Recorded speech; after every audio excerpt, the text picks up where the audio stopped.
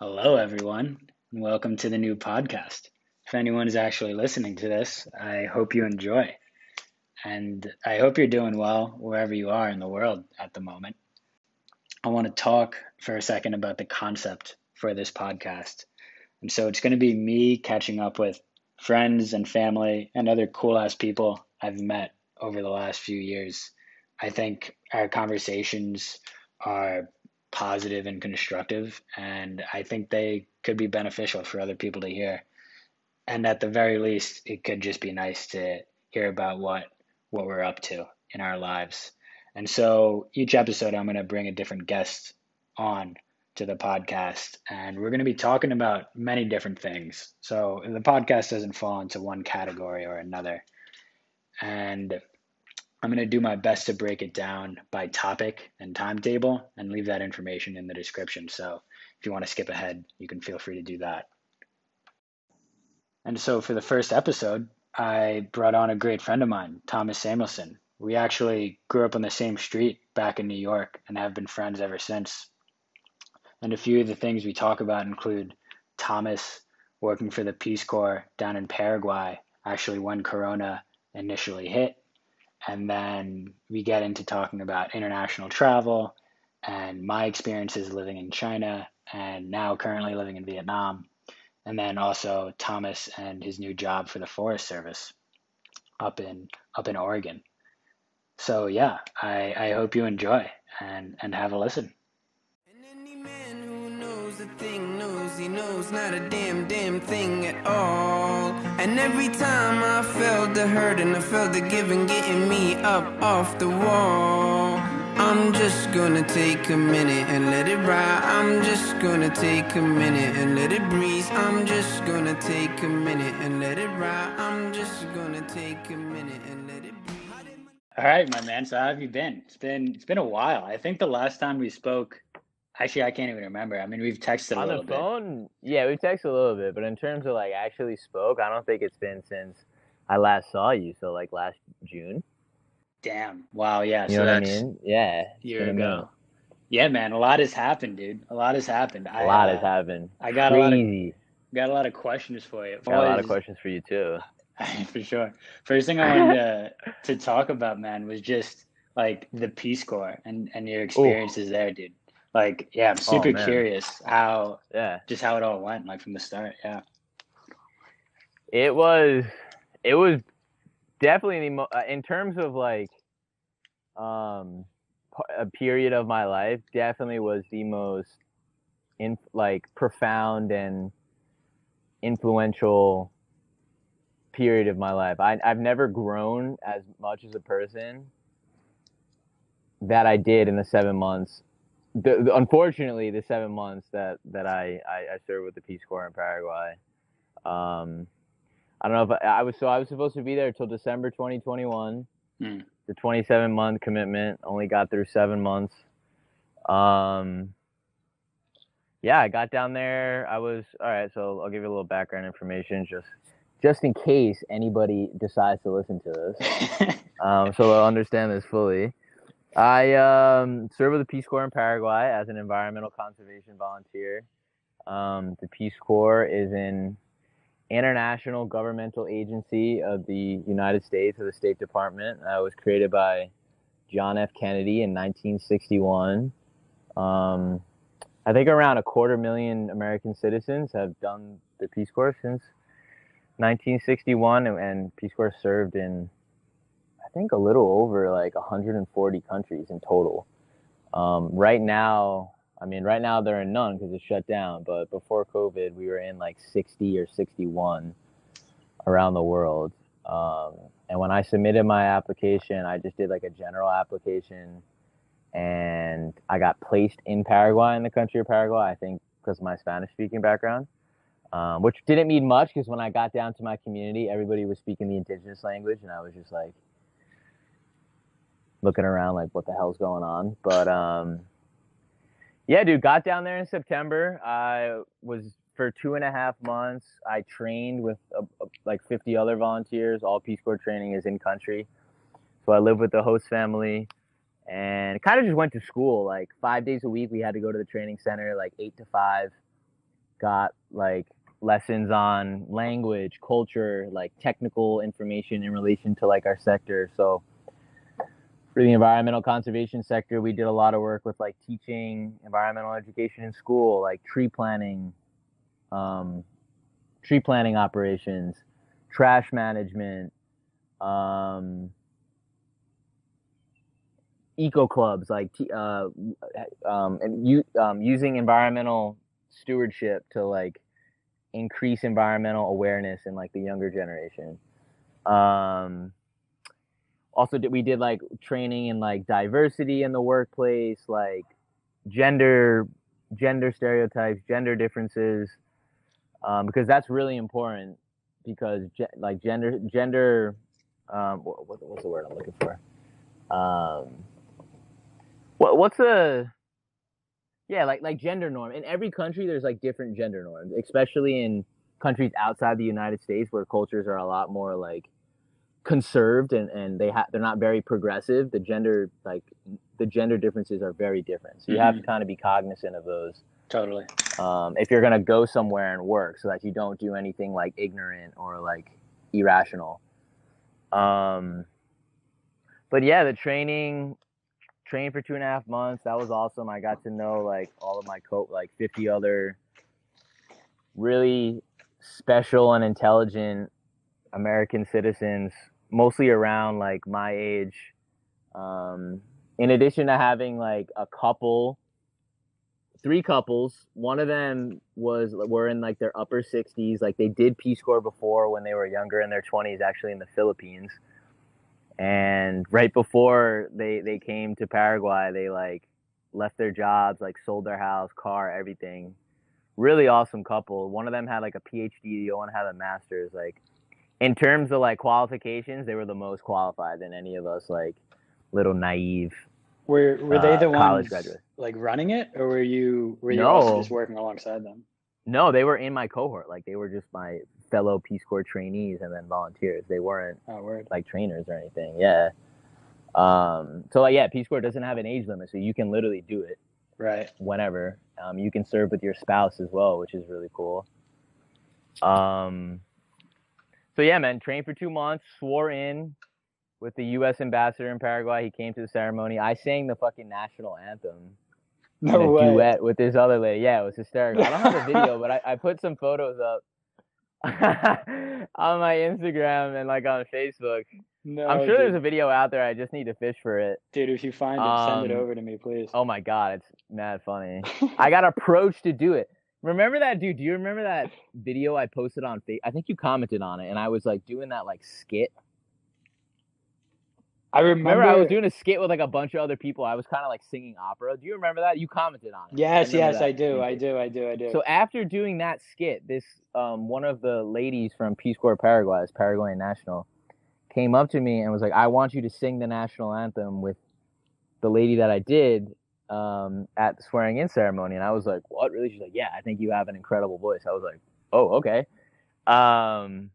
Which I don't. I don't think I have a good voice, but apparently somewhere around that skit, I maybe hit like a note that she like heard from down the hall.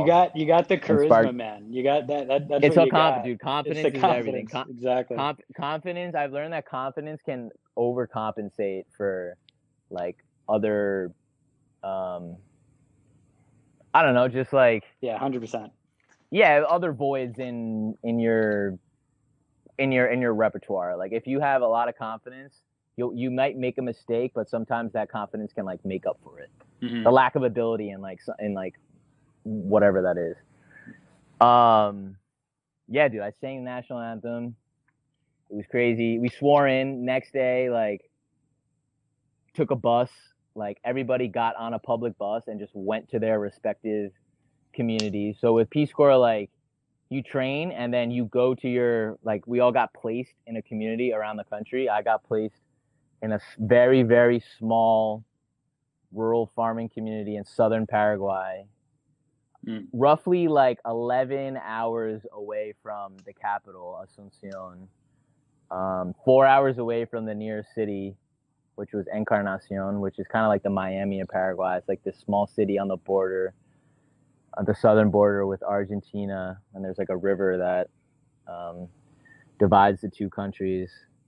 And yeah, 4-hour bus ride. The bus only came to my site twice a day, one at 3 in the morning, and then the other time was like between 1 and 3 in the afternoon. You kind of just had to like sit out by the dirt road and just wait for the bus. I was about to There's a ask, like, are there like dirt roads? Because I feel like that says a lot Oh about yeah, like the type of place that you're in, like just in terms of, yeah, just how I built was up it I is. was yeah.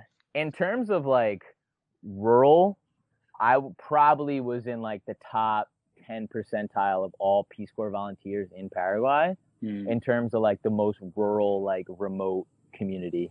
My Yeah. two site mates, my two Mhm. site mates. So Peace Corps requires you to have like site mates, so a volunteer that's like in a certain range to your community. I think the maximum distance that someone can be away from you is like 50 kilometers, which is pretty far. That is. But because I was so isolated, I had a site mate, Kevin. Yeah, this is not like personal information. Kevin and Nicole. Kevin was literally in the town over from me, and he was even more rural than I was. Like my road was like shitty dirt and rock. His was like sand. I couldn't even ride my bike over there. I had to get off my bike and just walk it because it was just straight sand. Damn. Yeah. And then Nicole was probably the most rural site in like all of Peace Corps Paraguay. Her community was predominantly like my community was predominantly Guarani, but hers was almost like 100%. Where like some people in her community didn't know how to speak Spanish nor like understand it. So her like what's it called? Her level of Guarani was incredible, and like Hmm. she was already a year into her service when I got there, and she already spoke like amazing Guarani. Now, is it similar Um, to Spanish? Like, were you able to pick it up a little bit? no, so it's similar to Spanish in that they kind of use like a hybrid language where it's like Guarani and then like mixed in Spanish words. So if I was like Hmm. I'm going to school, I would say she ahata escuela pe.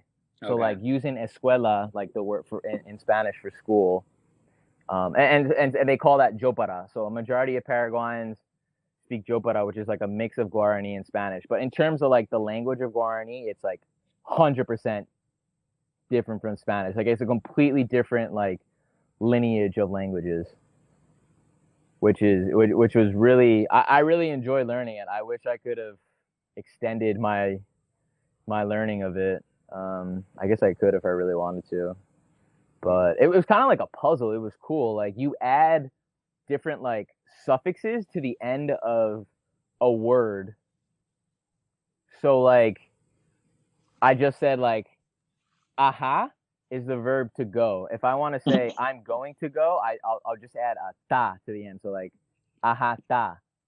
And then if you want to say like in the school, and in Spanish you say like en la escuela.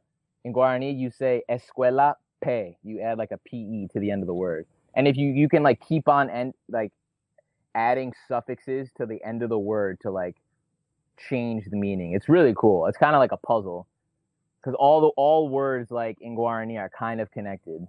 Hmm. Yeah, I could go on. I could explain it for a while, but I'm not going to. Yeah, man. So Where like, was I? yeah, Yeah. sorry. Yeah, go on. No, I was in a very very rural community. I got dropped there. I lived with a host family again for 3 months. I had an incredible host family. My host family was just like a farming family. They had like 10 acres of farm.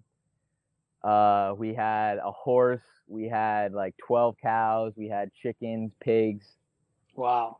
Every day, my host dad and my host brother would wake up. Some days I go out there to the farm with them.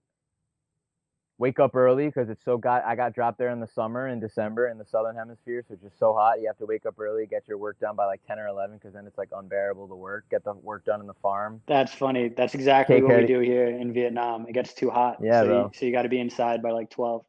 Yup, you got to wake up. My host family wake up like 5:30 in the Hmm.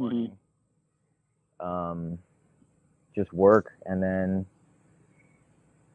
just rest of the day like drink tereré, which is like the national. It's kind of like a tea, like a cold tea, cold tea drink, which is like a staple of the country.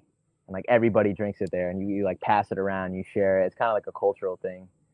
And yeah, my Like first yerba 3 months. mate kind of, or Exactly, that's exactly what it is. okay, I love that stuff. It's incredible. Yeah, Mm-hmm. and it grows naturally down there. Mm. It's like one of the main like crops like that they cultivate and then like sell to make money. Oh, Like that's it's one of awesome. the bigger cash crops. Yeah. Doing Um. it the right way is such an awesome experience because you all kind of sit around and share with Yep. like the gourd and everything. It's great. Yep. Exactly. With the guampa and the bomba. Actually, I have a personalized one. Dude, so do I.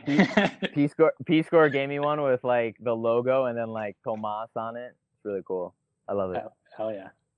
Yeah. But yeah, man, my first 3 months in site, I really just spent integrating in my community. My community was probably about like 1,000 people, stretched along this like one huge dirt road, and with like other like dirt like barrios, like communities off it.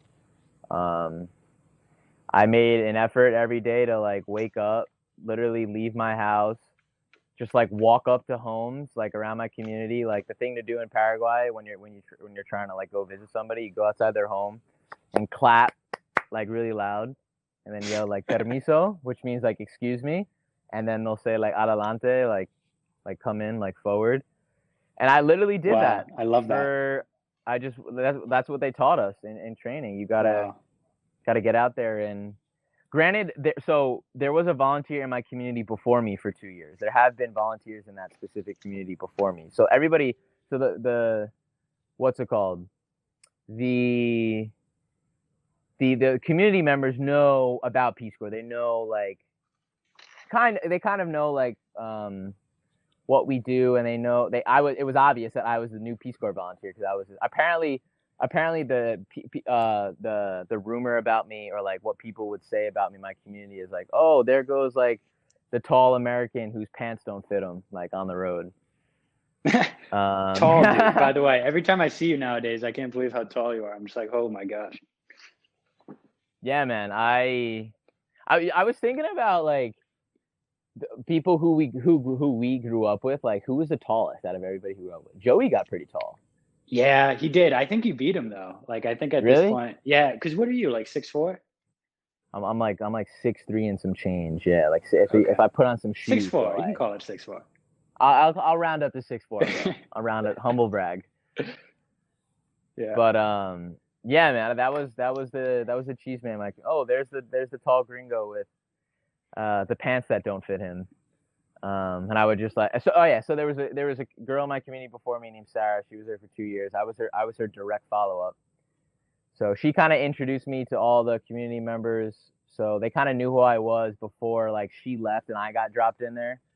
So I kind of had a brief introduction, but I still had to go out of my way to like gain respect, like just talk with people, everything, work. So yeah, man, it was. Oof, I did some.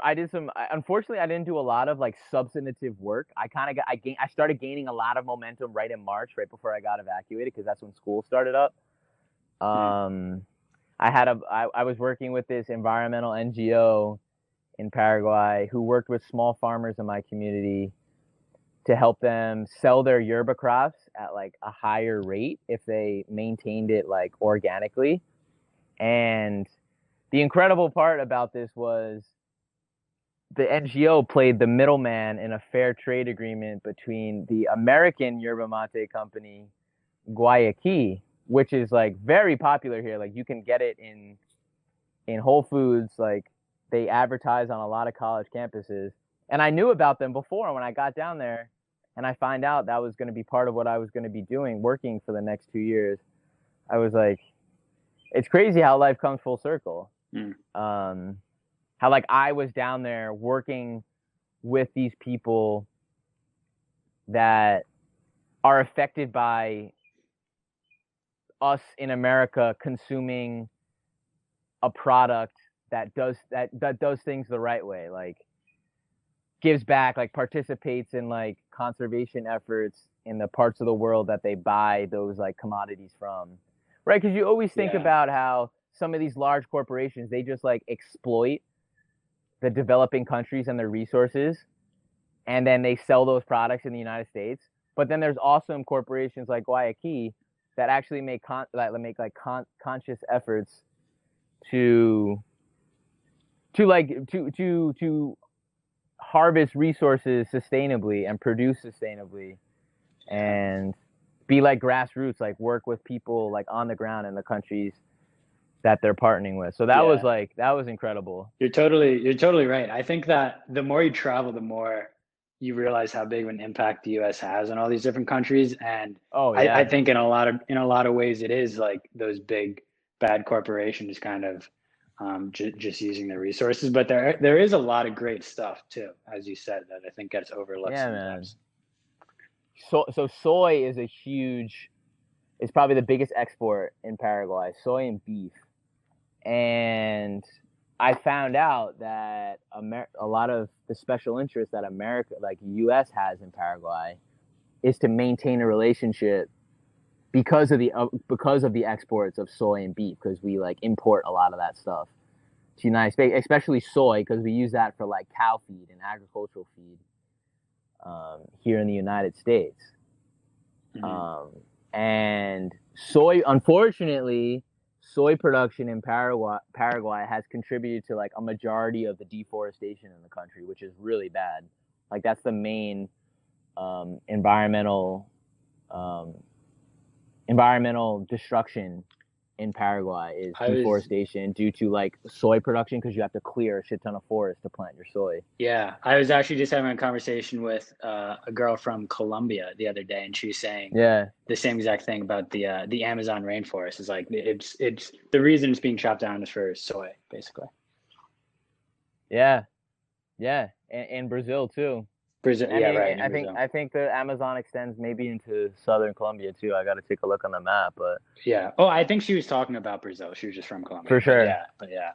Yeah, because they produce a lot of soy and cattle, and there's a lot of soy and cattle ranching in Brazil as well. So I'm curious, like how this was all set up in terms of like when you're on the ground. Like I don't know if you remember, but when I was thinking about joining the Peace Corps after graduating university, like I mentioned that one of the things that turned me off was just that it seemed so bureaucratic, and like it kind of seemed people were too like it was too monitored and dude, whatever. So I had that I remember mentioning it to you, and you saying like you had it like the opposite experience, like it was actually kind of like you were able to do whatever. 100%.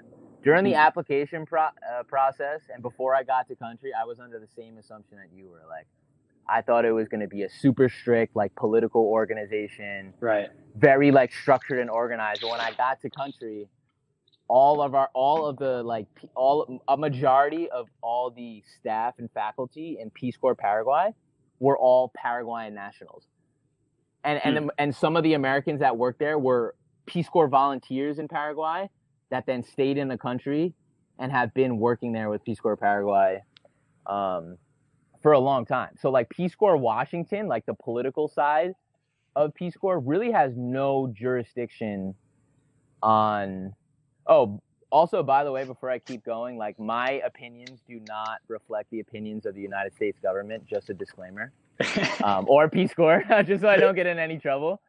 I think I have to put that out there. But anyway...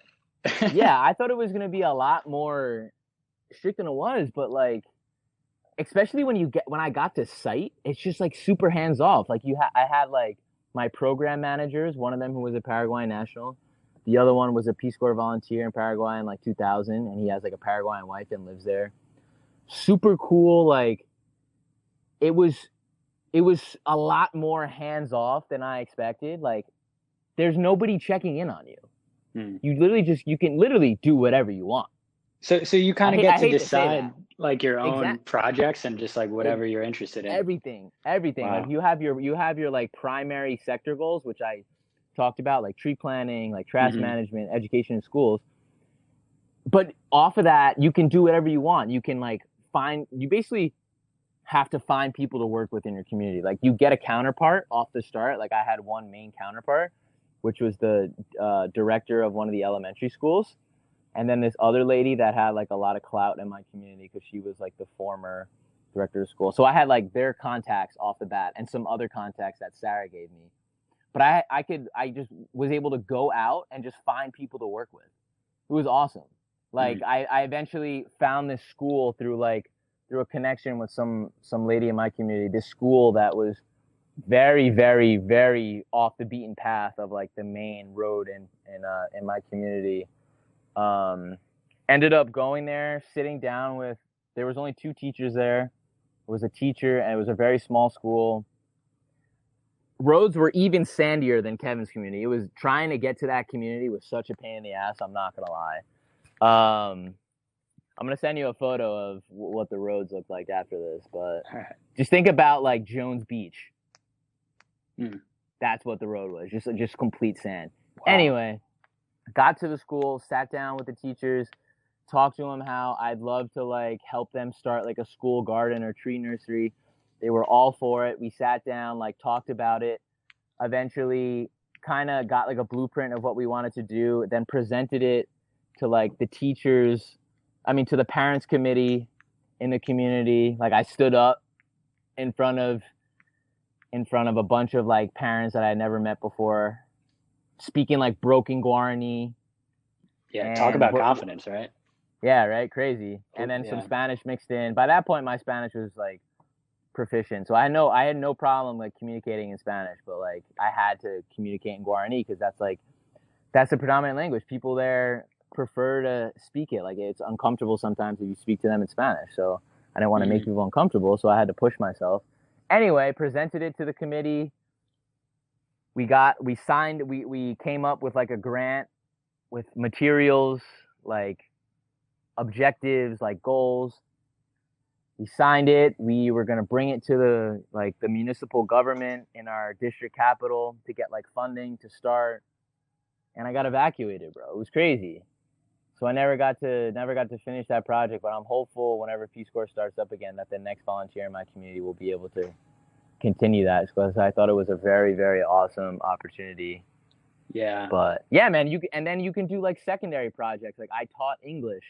I taught my host brother and some other kids how to play chess. Like I like exercise, like nature walks in the bosque behind our house. I've heard you've been schooling my brother in chess, by the way. No, actually the complete opposite. Your brother's kicking my ass.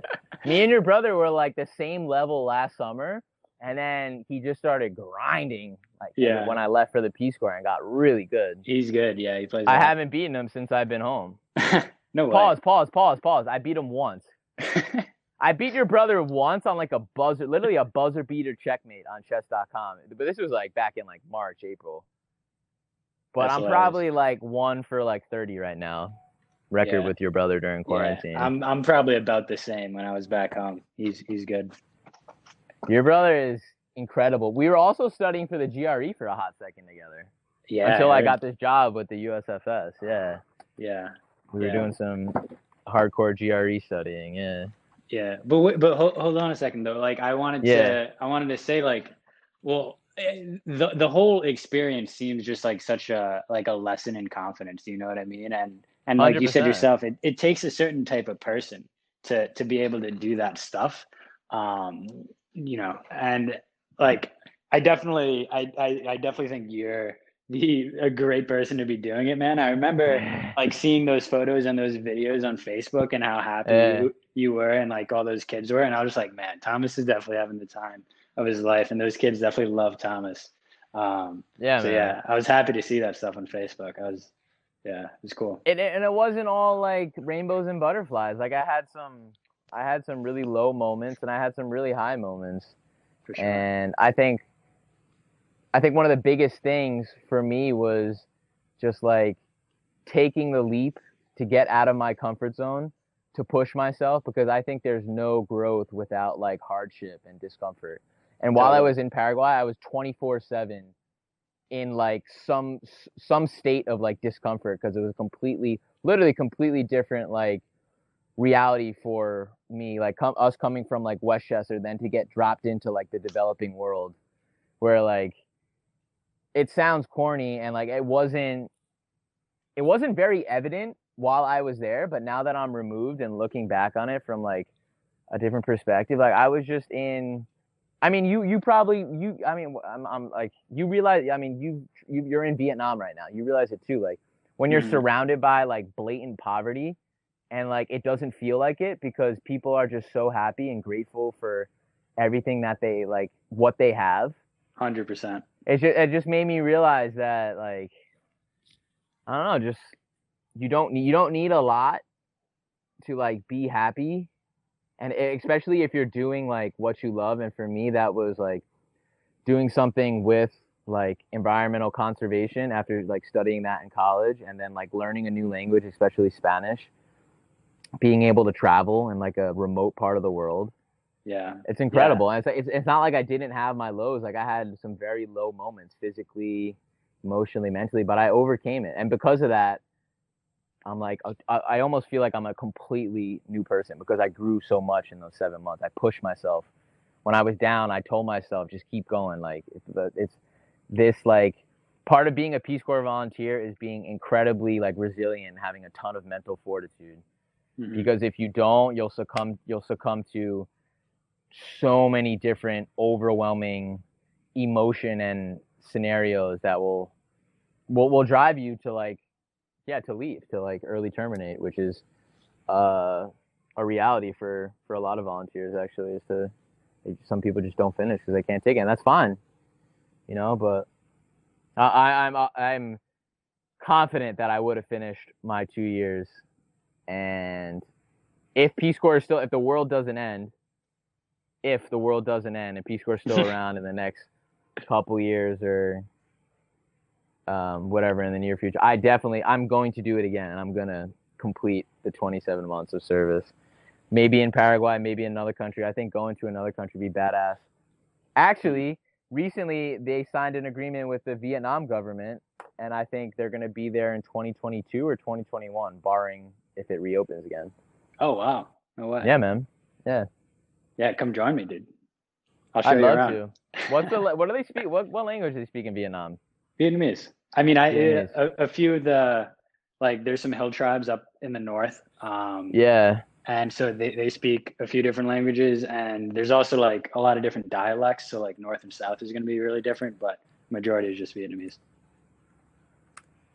Cool. Your brother was telling me it's been a little difficult for you picking up some of the language. Vietnamese, yeah, it's been really tough. For sure. Harder than Mandarin in my experience. So how do you when if you go out to get like food or just like go out, how do you like get around or communicate? Non-verbally, because nonverbal communication is huge. Basically non-verbally. I mean, I think that that's dope. There's always that's kind a huge of skill. It is, and that's exactly what it is. It's a skill, and I think you get better at it over time. And I mean, some people that you interact with do have a certain level of English. Like definitely the younger generation has good English, and so you are able to communicate with some people. I'd say like obviously the majority you can't, but yeah, man, just nonverbal communications. And I mean, your interactions are not too complex if you really break it down. Sure. Like you're like just trying to buy a water or at a restaurant. Take me through buying a water at like a street at like some sort of street vendor. Take me through what that like sounds like and what it's like. It's easy, man. I mean, well, you just go grab the water and you bring it to them. And then I think the part where you need communication is asking how much. So it's always good to say how much, to know numbers. No, I don't. I was taught. Oh, come on, bro! You gotta learn that. That's like the básico. It's like the básicos. You do, but you don't, because it's just kind of like obvious. Like you're in their store, you have a water in your hand, you're buying the water, kind of thing. And it's like you need to know how much, right? Yeah. And so in terms of like knowing how much, like it's good to know the numbers, which I'm also not great at. But it could either be sometimes they'll just like they'll show like like they'll take out their wallet and show how much it is. And gotcha. Yeah. So yeah, there's certain ways around it. That's hysterical. Yeah, no, for sure. I learned how to non-verbally communicate. Definitely. Mm-hmm. Definitely. I'm trying to think of like a funny Yeah, I would do like I would use like my hands a lot when I was trying to speak in Guarani and I couldn't convey what I really wanted to say. I kind of like acted out like a charade, and like sometimes it would work, and sometimes I just looked like I was like crazy, Oh yeah. Oh just no, doing some type of like Tai it's Chi. it's all about the hand gestures, man. That's what I Yeah, realized. man. And the thing is, I mean, I don't know how it was in Paraguay, but it's like even the people that don't like speak English, quote unquote, like they Yeah. have a few words of English, and like those few words are enough. You know, Not yeah. like you Really? say In you say like Paraguay, people really didn't know anything. they just have nothing. You say like one or Nothing, two bro. words, and people kind of they'll get it, I think. For sure. Okay. Yeah. But Cool. so before you were saying, like just quickly, how you were only there for 7 months, and then you had to get evacuated. Yeah. So like, what was that like, man? Like, Dude, evacuate. Oh my when God. you like, what happened? Like, walk me through Gnarly. like I'll when you take you. first I'll. heard Yeah. like that you had to be evacuated, and then we were just like, man, what the hell is going on? So it started. It was about a week buildup. So I was just moving out of my host family's house. So after your 6 months with a host family during training and during your first 3 months of site, you have the option to find independent housing in your community to live alone. And I did that. I was gonna rent a house right near my host family's house. I was actually gonna rent from them. It's like cute little house with like a water tank, which is huge because the water would cut out every day in my community. Like some days we go like 5 straight days without running water. So with a water tank, I didn't really have to worry about losing running water, which is huge, huge. That's Because like one of the things. Yeah, bucket showers are the worst. Like no running water sucks. Like I mean, you it's can it's survive. Like people survive all over the world without running water, but like it's incredible. It's to know, really incredible. And like when thinking about what you were saying earlier, it's like when you see the contrast in the countries and how people are living, it's like one of yeah, the biggest things I think is like lack of running water. And you yeah, realize when you don't have it, how impactful it is. I mean, every single thing you do, right? Like from cooking to washing your washing hands, your brushing your hands, teeth, yeah, taking a shower. Like it's yeah, crazy man. how important water is. Yep, I wholeheartily agree. Mhm. But yeah, I moved into this house. It was nice. I painted it. I bought a fridge. I bought propane for like my gas stove. Like moved all of like my stuff into it. Moved a bit, like basically just furnished the whole thing, painted it, bought shit, and then cleaned it, everything. Damn. And so I think we got the evacuation notice like maybe like the 16th or the 17th of March. That's when it like the Peace Corps director Jody Olson like sent it out to all the countries, sent out the evacuation, which has never been done before. Like Peace Corps has Hmm. never shut down fully ever in its history, like globally.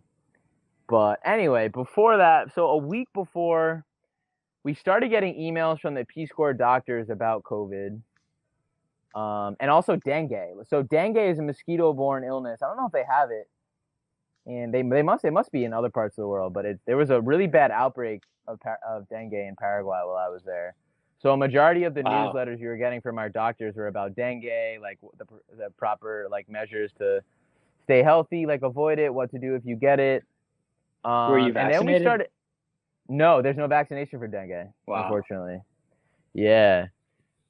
Anyway, we started getting like periodic newsletters of updates of COVID. Like we're monitoring the situation. Right now, there's no confirmed cases in Paraguay or in like surrounding countries. And then like cases started popping up in like Argentina, Brazil, 2 countries that border Paraguay, 2 countries that share a border with Paraguay. And then the first axe to come down was they canceled all non-essential travel. So all volunteers that had like planned vacations outside of the country were canceled. So a lot of Hmm. people got fucked, like lost a lot of money from trips they had planned that just got canceled. So that happened first. Then they gave us the opportunity to this was yeah, so about a week before, and then like maybe 2 days later, another email was sent out saying that volunteers had the opportunity to interrupt their service, which basically means to go back to your home Iraq, so go back to the United States, and then after 90 days, come back if you want to, without repercussion. And this was all because of the virus. Like they were shit in like early March. Like things were I forget the exact numbers, but there were cases were starting to pop up now, like around the country. I remember I saw the notification. This was right around when the NBA season was canceled. And when like they put down that fucking like quarantine zone in New Rochelle. I remember when I saw that, I was like, whoa, yeah, this is actually serious. But then again, I was like, I'm in the middle of nowhere in Paraguay. Like, there's no way this is going to affect us. Like, nobody in country thought this was going to affect us. Then so they gave us the opportunity to interrupt our service, and then they told all of us to stay in our sites, don't travel on public transportation. Of course, I did. Like a couple days later, I went to Encarnacion on the 3 a.m. bus to go get supplies just in case like shit hit the fan in the country and we were like on site arrest. Because the supermarket, literally, forgot to say, there was no supermarket in my community. Like I had to take the bus like 3.5 hours, 4 hours to get to the nearest supermarket. Like there were only like small like dispensas in my community that had just like the basics. So whenever I wanted to get like stuff, I had to like take the bus a couple hours. Damn. So that weekend I went to NCAR, got all the stuff, got like groceries and some other things. And I remember when I went there, employees at the supermarket were wearing masks. I was like, whoa, things are starting to heat up here. Then the government put down Paraguay had their first confirmed case. The government put down a curfew and they closed the schools. They put down a curfew. They shut the borders. And then a couple days later, or this was a day later, I'm sorry. This is a day to 2 days later, when after we had our first confirmed case there, the government put the curfew, they shut the schools, they banned public gatherings, took like very drastic measures after like one case, which in hindsight was the right thing to do. Mm-hmm. And then 2 days later, hey man, you there? Yeah. Dude, you want to hear something funny? What's up? Guess who called me? Your brother. No way. Was he asking to play chess? Yeah, I called him last night and he returned my call at the worst time. I turned on Do Not Disturb so that doesn't happen again. All right, for sure. No worries. Small world. Anyway, bro. Yeah. Yeah, so about a day and a half after the government put down all the crazy restrictions in Paraguay, it was like a Sunday. I remember I spent the whole day like organizing, like cleaning my house for like the last time. I remember I went to bed like super early. I was going to bed super early in Paraguay because at like night, like especially in the campo, like there's nothing to do. Like you have to there's literally nothing to do. I didn't have a TV, like, and you're waking up so early. I had like limited like cell service and like data. Yeah. Everybody wakes up early, so like you go to bed at like 9 o'clock. So right. I probably went to bed at like 9:30. Remember, I listened to like part of a Joe Rogan podcast, and then the evacuation notice was sent out, I think around like 11:30, 11 o'clock at night. So a lot of volunteers were up when the email was sent, like, we're being evacuated, like, pack your bags, like, stay ready for like further updates. And I was like KO'd. Apparently people literally started panicking because like they were in the right. Like if you got the evacuation notice, like, and you got an email saying like, we're getting evacuated, like pack your bags, while like you're seeing in the news that a pandemic is going on, you probably start to freak out. Yeah. But people started like packing their bags. Some volunteers like had their bags ready like in the morning. Crazy. I woke up, my ass woke up at like 7:30 in the morning, like popped out of bed, like checked my phone, just blown up with notifications. Blown up. But like on a lock screen, like I couldn't see what the notifications were. Opened my phone, opened my WhatsApp. My WhatsApp was just going off, and all the like my like Peace Corps like WhatsApp groups. And I was like, holy shit. Went to my email, saw the email. I couldn't believe my eyes. I was like frozen in just like disbelief. I was like, holy shit, this is happening. Like, this is actually happening. And yeah, I'm still like, I'm kind of like speechless now because I remember I was so shocked. I started calling people like, wow, like this is real. Like any like updates on when we're getting evacuated. Like started to pack my bags. Then I had to go confront my host family about it. They were like, they couldn't believe it. They didn't really understand. They thought I was like coming back, but like it was that was tough because like I had like 2 days to say goodbye to people that I spent like 3 months getting to know and people that I thought I was gonna spend like 2 years with. Yeah. So that was really tough. It was a whirlwind, man. I packed my stuff. I had to leave a bunch of shit in my house. Left some stuff with my host family. Said the goodbyes I could. And then we so each department, so like analogous to a state in the United States, like departamentos, all the volunteers in each department in Paraguay like got together at like the consolidation point. Like we practiced this during training, but we kind of like glanced over it. It was funny. The security director was like, this guy named Gustavo. He was like, yeah, like we've never come close to evacuation in Paraguay. Like you guys shouldn't worry. Like, so we didn't really go over it that heavy. Yeah. During training, and it's crazy that it actually happened. Yeah. So we all consolidated in Encarnacion. Was there for like a day and a half. I got my tattoo there. That was an incredible day. You got a tattoo? Yeah, it was very spontaneous. Yeah, me and this girl. Yeah, I'm gonna say her name. She doesn't give a fuck. Kata. And this dude Dexter, who is the owner of this hostel in Ankara, super cool dude. Like in his early 30s, like very progressive, like learned English through like housing volunteers over the years at his hostel. Like super cool dude. We ended up getting like really high, like on the roof and like talking about like, I don't know, we were just like talking and then we were like, yo, we should all get tattoos. And we were like, and then like Kata started like drawing on me and Dexter like different designs of what we got. Ended up deciding on getting matching foot tattoos, like looked up some tattoo places in Ankara and then just like spontaneously walked there, like got the tattoos, like came back. That was a crazy day. That's fantastic. What's the tattoo of? I got on my right foot, I got Jaha, which means in Guarani it means let's go. Right.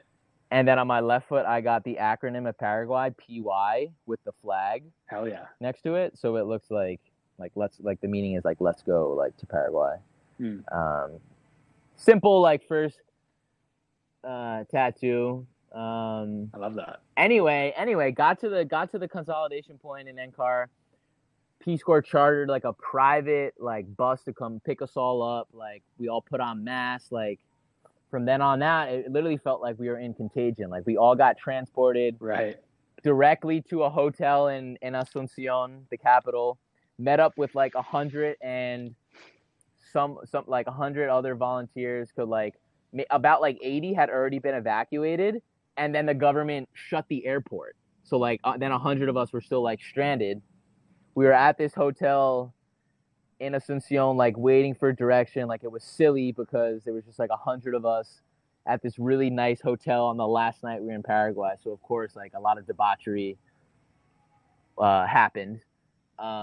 Eventually, we got the news that the U.S. government had to charter a private flight to get us and like some other like U.S. expats in Paraguay out of the country, including some like embassy personnel, non-essential. So we all, the airport was closed. Like we all got on on different buses. We all got on the buses in groups. Had a fucking police escort to the airport. Crazy, bro. We had a police escort to the airport. Got to the airport. There were dudes decked out in like, they were like, no, not even. They were like military, Paraguayan military soldiers in military gear at the airport, like in the front. Literally, bro, it was legitimately out of a movie. It had a police escort, like masks on, like they were taking our temperatures with the head temperature gun at the door. Yeah. Got into the airport. There's nobody in the airport but us. Dudes in the airport, like with masks on, like in the military garb, walking around with like guns. It was crazy. Anyway, eventually got on the plane.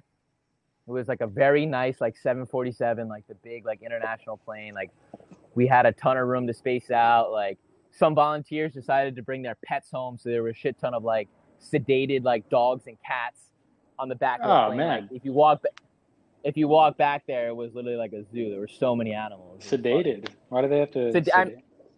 I mean, like sedated so that they'd be calm during the flight because there were so many animals, so much commotion. Yeah. Yeah, man. We all landed in Miami. Got there at like literally 2-3 a.m. Spent the night in Miami, and then the next morning, everybody boarded their respective flight to their home. I thought I wasn't gonna get home because they were. I remember the day before JFK closed for a couple hours because of an outbreak or a possible infection, and then my flight got delayed, so I was unsure if I was gonna be able to make it home. So I was gonna redirect my flight to Tampa because Zach Rosenthal, he was down there visiting his dad. And I was either going to redirect my flight, and if I couldn't redirect my flight, I was going to get a rental car and just drive to Zach because I had to like quarantine for 2 weeks. Ended up catching a flight and getting back. And when I got back, it was reverse. I never thought reverse culture shock would be a thing. I'm sure you can like relate to that too. Like it's like almost reverse culture shock is worse than like the culture shock I got when I got down to Paraguay. Like coming back here. I was overwhelmed with everything. I remember driving back on the car. I just started like breaking down crying. When I got home, I was just like breaking down crying because it was just like so much being back in this environment, like with so much just like excess wealth, like so much comfort, like not having to worry about anything. Like it was a lot, dude. It was a lot. No, I feel that, man. I totally feel that. I feel that every time I come home. It's a wild feeling. Yeah, there's a lot to unpack. I'm still like really trying to unpack it myself. And that's when you feel it the most, like those moments of contrast. Like right when you're like landing in Paraguay or coming back home, it's like those are the moments that like hit you, you know? And especially for coming back home, because it's almost always like for me, I've been all over, and so like you're always really excited to go see a new place and explore and see what's up. And then you come home to like the place that you've known for so many years, but then it's like all of a sudden so different. And in a way, it's like more impactful. Honestly, if anything, I thought the opposite actually. When I came home, it felt like time had just stalled. Like I was a completely new person, and like the environment I came back to and like seemingly was the same. Like the people I left, like were like they seemed like they were the same. Like obviously I don't know if they were, but I knew that 100% agree with that. I feel like you changed, like I changed, like my perspective of what I see home as changes. But I definitely agree with you that like things seem to stay the same, right? But it's just like the way I view them now. Yeah, man, reverse culture shock is a real thing. Totally. But yeah, that was the evacuation experience. I'll remember it for the rest of my life. It was incredible. Literally felt like something out of a movie. Yeah, it's a wild experience, man. Like being international during coronavirus, like when it started, and I'm still international. I know. I can't believe it. You're one of the. You might be the last person that I know, American, that's like international right now. Yeah. It's funny. Last one standing. Yeah, pretty much everybody went back. I mean, even the expat community in the city I live in right now. I mean, pretty much everybody went back, but a few of us decided to stick it out. Yeah, bro. I read a statistic that the U.S. Department of State like repatriated close to 100,000 American citizens that were abroad. Yeah, because of the pandemic. Crazy. Yes, exactly. Yeah, I mean, so they have these repatriation flights pretty often. a few times a month here in Vietnam. So people are Yeah. still taking them. I actually knew a friend of mine just went on one a few weeks ago and made it back to the US, but they're expensive, man. They're like 1,200 to 1,300 bucks. Jesus. Yeah. But yeah, so those are still running. Yeah, bro. It was an experience. Yeah. Can you tell after I explained it? Dude, yeah, no, I mean it sounds Yeah. insane, man. This whole Yeah. thing is insane. Like, yeah, The whole it's coronavirus thing? Corona and then also just being abroad during Corona. Just being abroad, yeah. Yeah. Yeah, I mean, who would have thought? Who would have thought I was going to be affected by this literally in like a remote corner of the world. It affected everybody. That's what crazy. It has literally reached like touched every single part. I remember back in April I saw there was like the first reported coronavirus death of an indigenous person in like the rainforest in like Brazil. Like it's crazy. Mm. Yeah. Yeah. Yeah, man.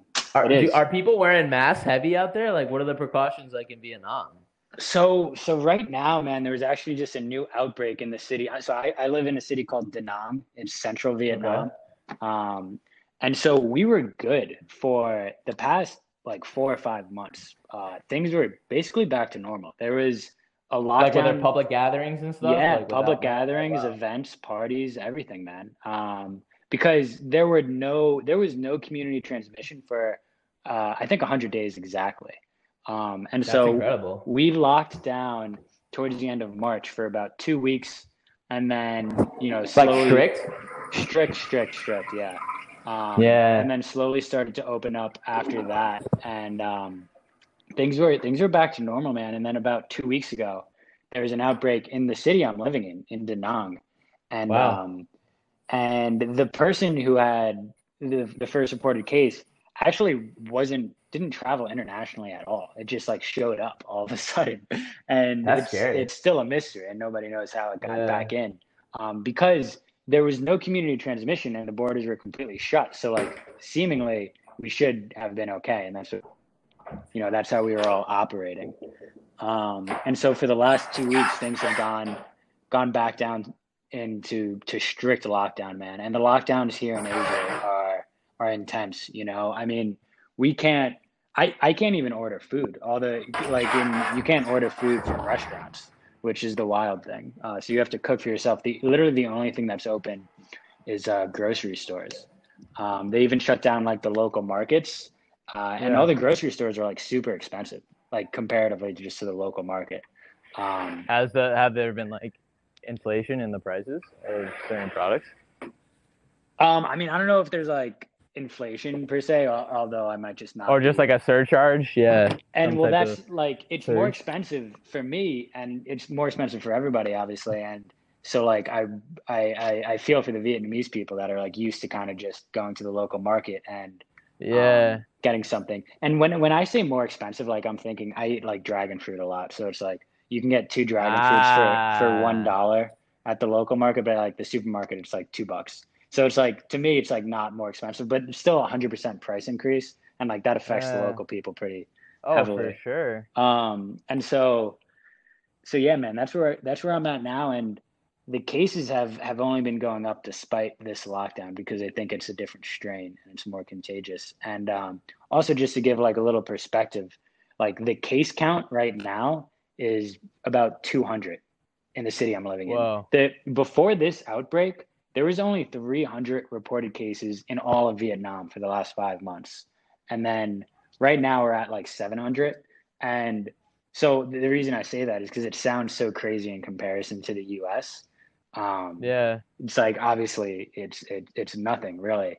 But the thing that I've been saying from the start is that like coronavirus is one thing to be, considering and have to manage, but then Mm, governments and their reactions and the restrictions is another thing, right? Like it, for it doesn't sure. matter to me that there's only 200 cases, right? Like there might as well be 50,000. The lockdown would still be just as strict, at least here in Vietnam. And Sure.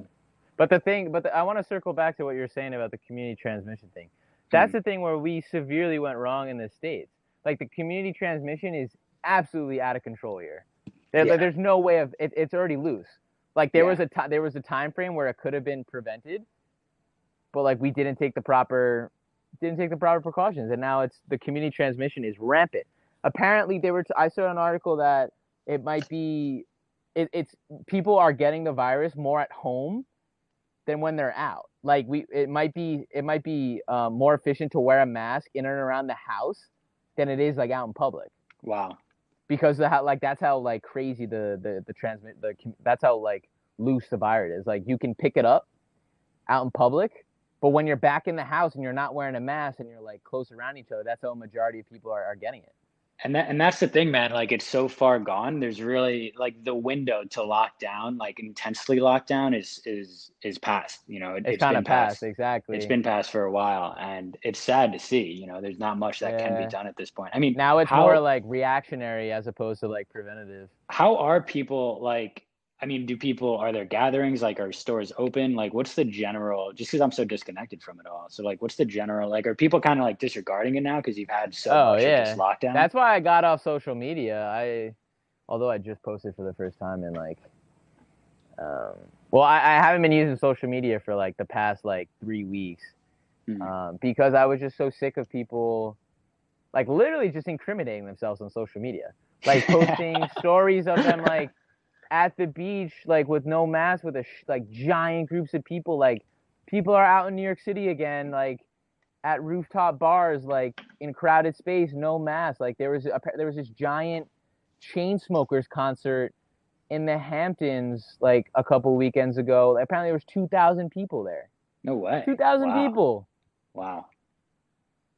Yeah, people are not following the precautions. That's the problem, and it's No. mostly like young people. Yeah. And like I could definitely could be doing a better job about it, but I am not going to I'm not going to large gatherings like wearing no mask, and No. especially indoors. Like that's so risky, and I think like super irresponsible. I like 100%. the mask is a bitch. Like I'm not gonna lie, I fucking hate wearing a mask. Objectively, it's very uncomfortable to wear them, especially now that it's like 80, 90 degrees. But like I Mm. do it when I go inside and I have to wear a mask. I do it. I don't like put up a fit about it. I do it because we're all in this together, and if it's like the tragedy of the commons, like the idea that it's all in our best interest to work together, but due to like individual selfish like motives that every human has, we'll never be able to, and because of that, things will always just continue to get worse. It's kind of like how it relates to climate change. Yeah, yeah. And but It's a so perfect so example. so the thing is about that, like that kind of like strict adherence to individualism and people just kind of operating from what they want to be doing. It's like Yeah. honestly, like to me, like that's an American thing. Like that doesn't Oh, exist 100%. in other countries. Like to, Dude, I was talking other about my friend countries are with in the this. Yeah. middle, like European countries, but like if you look at Asian, I'm not sure about South American, but if you look at Asian countries, I mean, the the society is so strict here and so cohesive as a unit, and it's so based on community, just like fundamentally from everything they do, and the way they live their lives. And so it's like you don't have people like acting out or like not following precautions here. Everybody's doing it, and it's not a question of whether you do it or not. And it's pretty wild to see the Yeah. difference. And because like I think it's easy to kind of get caught up in it and say, people are, they have their individual motives, and people are going to do what they want to do. But like I think it's a cultural construct. I don't think Mm. it's not widespread. I mean, because yeah, these Asian countries, they're doing it. And I mean, you can also, I think another big reason for why they've been more successful in Asia is because they've had other outbreaks in the past, and so they're more prepared. So they have like precautions and committees that were kind of already established before everything broke out. So Yeah. they kind of know like what to jump into, and that definitely plays a role as well. But I really think that like in the context of like a pandemic like this, like having that strict social structure is really important. Dude, I wholeheartedly agree, and I think this whole pandemic is making a lot of the glaringly obvious like flaws in our in our culture, our government, like very obvious now. It's like bringing them to the light, and I hope this can be like a social like awakening for us. I hope it is truly, because if it's not, we're doomed. Right. And I mean, it is tough, right? Like, because individualism, right? Like, I think fundamentally what most things come down to is like individualism versus just like community oriented, right? I think you can kind Yeah, of like yeah. put all cultures on that spectrum. And America being, the most individual It was focused. literally, it was founded on that. And so, like, We hold these truths evident that all men are created equal and are right. endowed like inalienable rights. Like, And it's like the doctrine. There Go are ahead. 100%, many benefits to that, like undeniably. But like, Yeah, for sure. I just in the context of a pandemic, it's not good, is what I want to say. Yeah, man. No, I agree with you. Yeah. It's sad, bro, but So, you gotta. it's interesting, man. Like, I've been thinking about coming back. Yeah. I'm not set on it. I don't really know what I'm gonna do. But I'm thinking about it. And one of my reasons, it's gonna sound a little weird, but I want to see what you have to say. It's like Let's see. I'm obsessed with like the 60s and the 70s. So I'm always watching movies, listening to old rock bands, whatever. And like the 60s, like in particular, the late 60s was like a time of just like social revolution, right? Like, Yeah, man. everything that was going on between Freedom of speech, civil rights, civil rights, yeah, women's rights, freedom of speech, everything, right? And everything. so people now Anti-war movement. Yeah. anti-war, anti-war, anti-Vietnam War, which is where I'm Yeah. at, which is crazy. Crazy. Look at that. Yeah, and but you hear people talk about it, and like they talk about how it was such like a pivotal moment in like American society, and like Ooh, you want to be part of the revolution? that's what I like. I almost have like a FOMO of like, well, shit. Like, if this year or this next few years are like such a pivotal moment in American society between, like Trump presidency, pandemic, all these things that are going on, it's like I don't want to miss it. And like I know it sounds kind of weird because it's like all these things are negative for the most part, and it's like why would you want to subject yourself to that? But at the same time, it's like it's my country, and I want to know what's going on. I want to know what's going on in my country, even though I know it will be tough.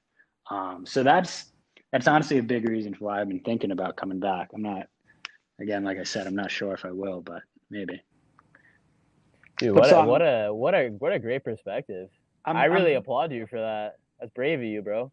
Yeah, man. I'm curious to know like what like the general feeling of the people in America in terms of like, are people just like fucking pissed? Like, is everybody just pissed off at each other? Because that's kind of what it seems like. Are people, I don't know, like, are young people like excited for change?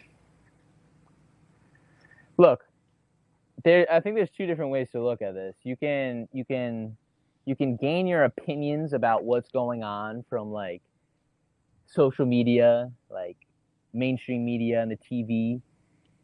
Or you can like formulate your opinion from like firsthand experience, like your everyday interactions with people. Right. And like, yeah, the conversations you have with like yourself internally.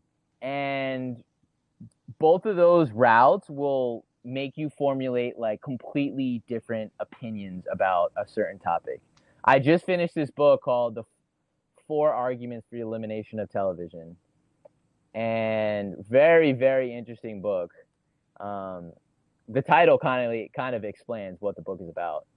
And I think ever since the George Floyd incident, that it was like that occurred while I was reading the book. I mean, I started it before, and after just seeing, I mean, in Paraguay, I kind of like.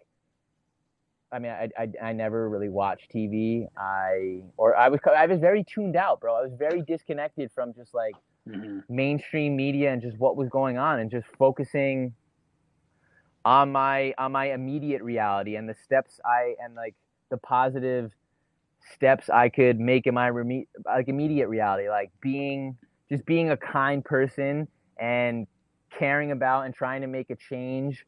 Things on like a local scale. I think when you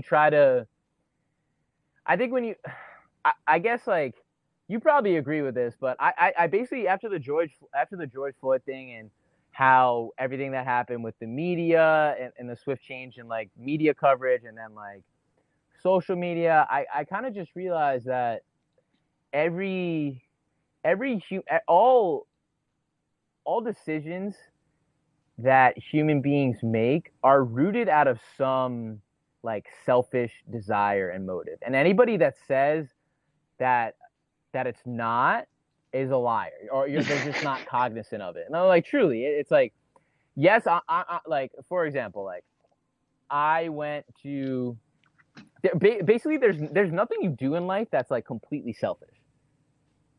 I'm sorry, completely selfless. Mm-hmm. That's just a lie. I don't know who started circulating that rumor. For example, I went to go serve like with the Peace Corps. Obviously, like there was the possibility to do a lot of like awesome stuff to like quote unquote like change the world and like make an impact. But at the end of the day, I did it because like it sounded like an incredible experience. I wanted to learn a new language, and just the possibility of like making an impact and like making like a small scale change in the world, that's just an additive to like my selfish desire of like furthering like my professional career or furthering like some sort of like emotional or like mental void that I have. So basically what I'm trying to say is there's selfish desire rooted in every decision you make. And just this idea that I noticed this a lot with like seeing people starting to share like stories, like how like a lot, I don't know if you've been on social media, but back when like the George Floyd thing popped off, like people were started to share like a lot of like politically driven like messages, like, and it was people I was seeing that were never down for the cause before, but now they were somehow for the cause out of, I don't know what that was rooted of. Maybe it was like guilt, like fear, like peer pressure. I don't know.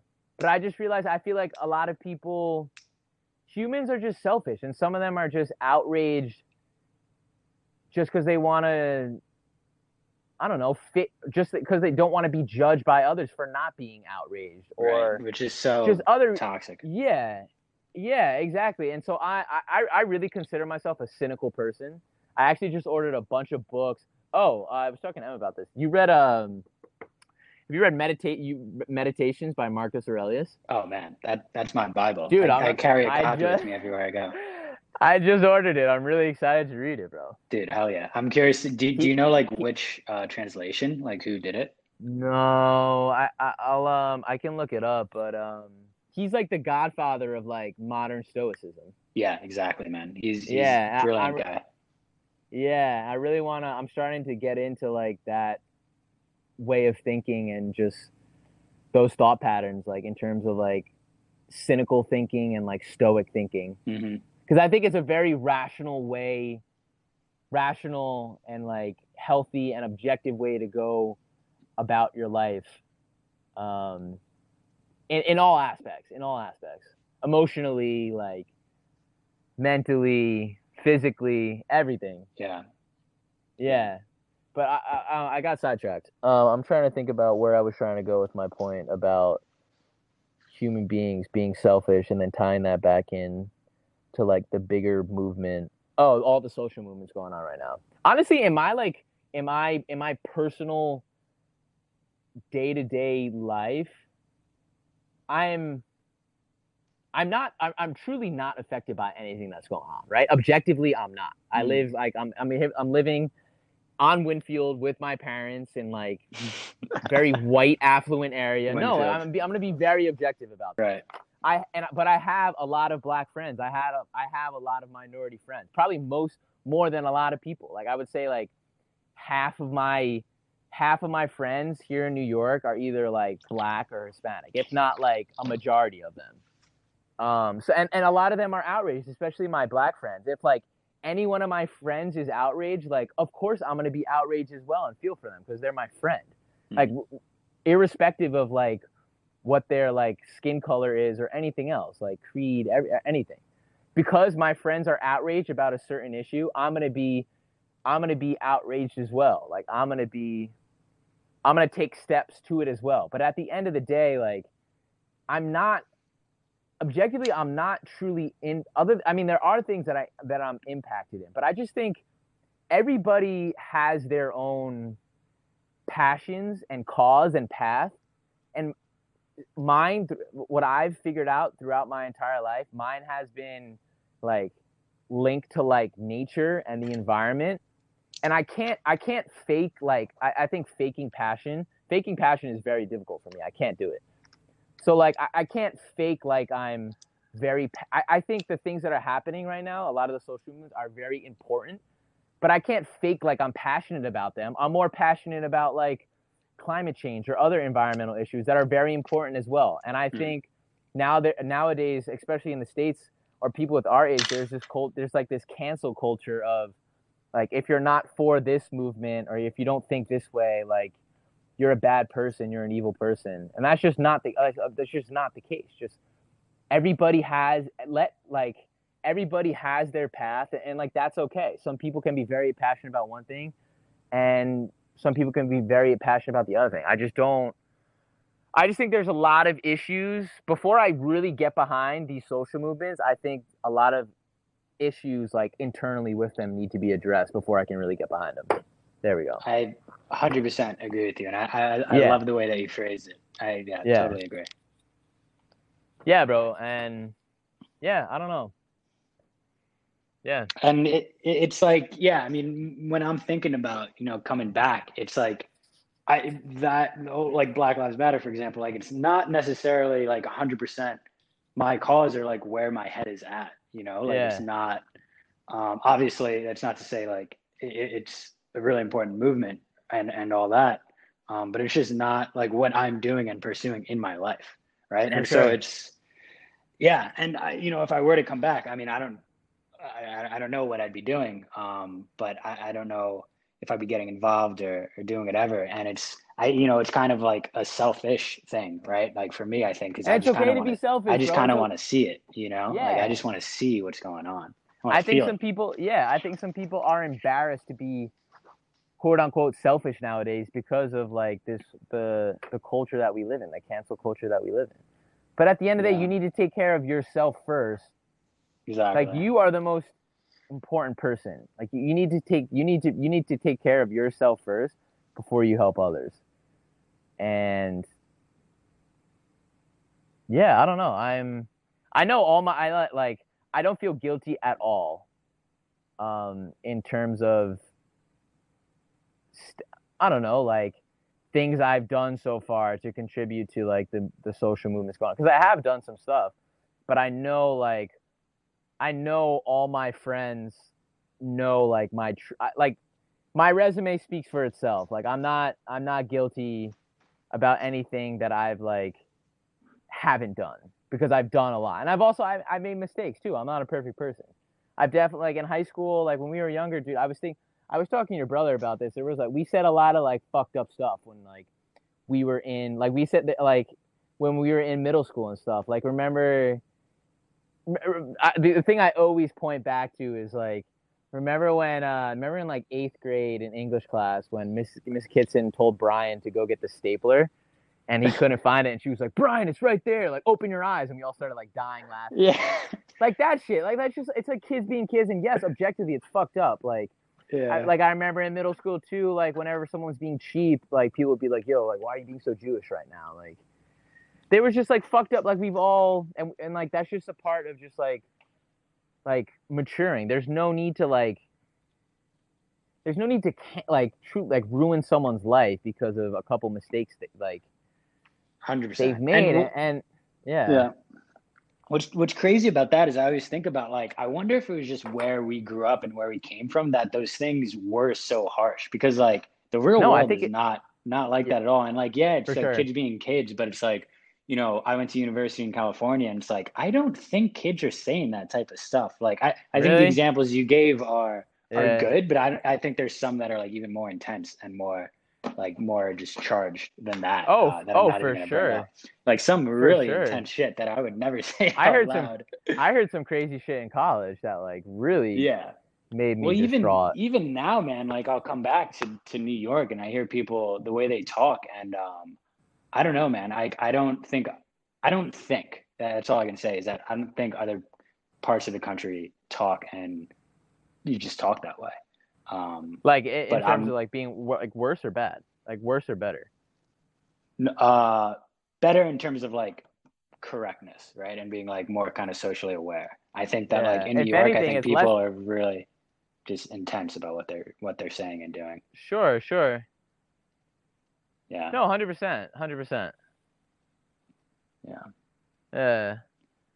I mean, like racism is not central to the United States. Like in Paraguay, there's a ton of racism towards indigenous people, just like there is in our Yeah. country too, Yeah, man. There's or so there much was and still is. Like people are like, there's there's so much racism in the world that isn't even classified as racism. I mean, right? people are like They don't think about racist, it as quote racism. unquote, They to me yeah, every day here, right? Like they're making judgments and assumptions based on my skin color, and it's every day, man. Like when I was, back in March when we had that first lockdown, um, all the recent cases were imported, right? So there were people that yeah, were coming from other countries, and those are majority white people or just Vietnamese yeah, that are being repatriated. And so there's this huge animosity towards white people, and like it lasted for like a good month and a half, man. And people wouldn't serve you, like they would turn you away. Like that's crazy. I had a girlfriend at the time, and Whoa, she's Asian, and so. I remember we went on like a road trip and we had to find a place to stay for the night. And we like nobody, if I walked in first, they would just say they're closed and turn me away. So like what we did was we'd have her go first and like ask if we could sleep, and then like I'd kind of just sneak in, and like we did the same for food. Like she would have to go get me food and buy it because they wouldn't serve me otherwise. And so it's like I'm just using that as I'm not saying like a victim of racism, but I'm saying like these are the sure. thing that happen, in Objectively, those every things, yeah. country. Objectively, there's Like, biases wherever you go around the world.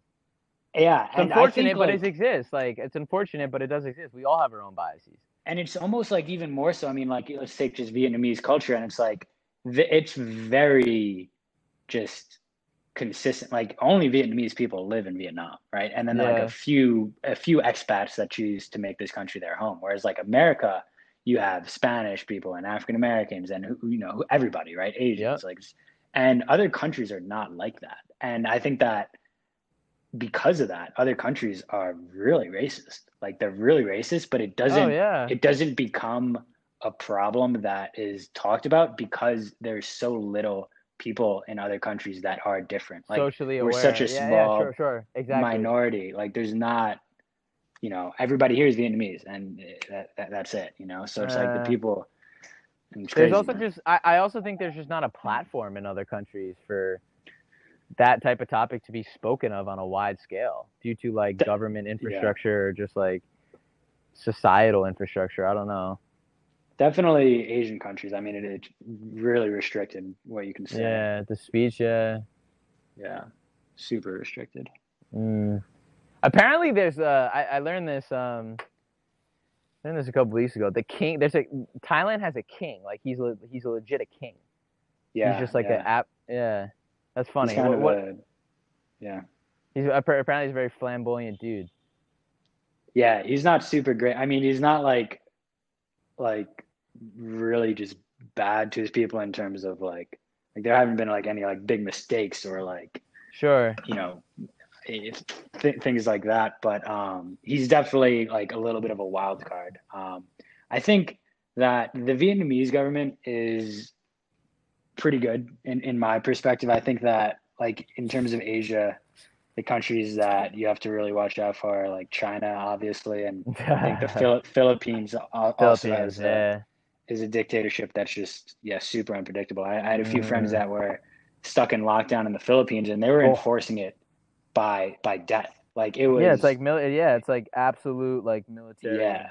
law over And there. so it doesn't necessarily mean they're just shooting Totalitarian. people on the side of the road that are out past curfew, but like it means that they are allowed to if they choose to, and it's a pretty Yeah, wild thing. isn't that crazy, bro? Yeah, it is. Yeah. It is. Um, That dude, I think his name is Duterte. He's a Duterte, scary, exactly. it's a scary individual. I think Yeah, he was like a commander in the Philippine army before he took over. So he's a crazy. the whole military is just on his side.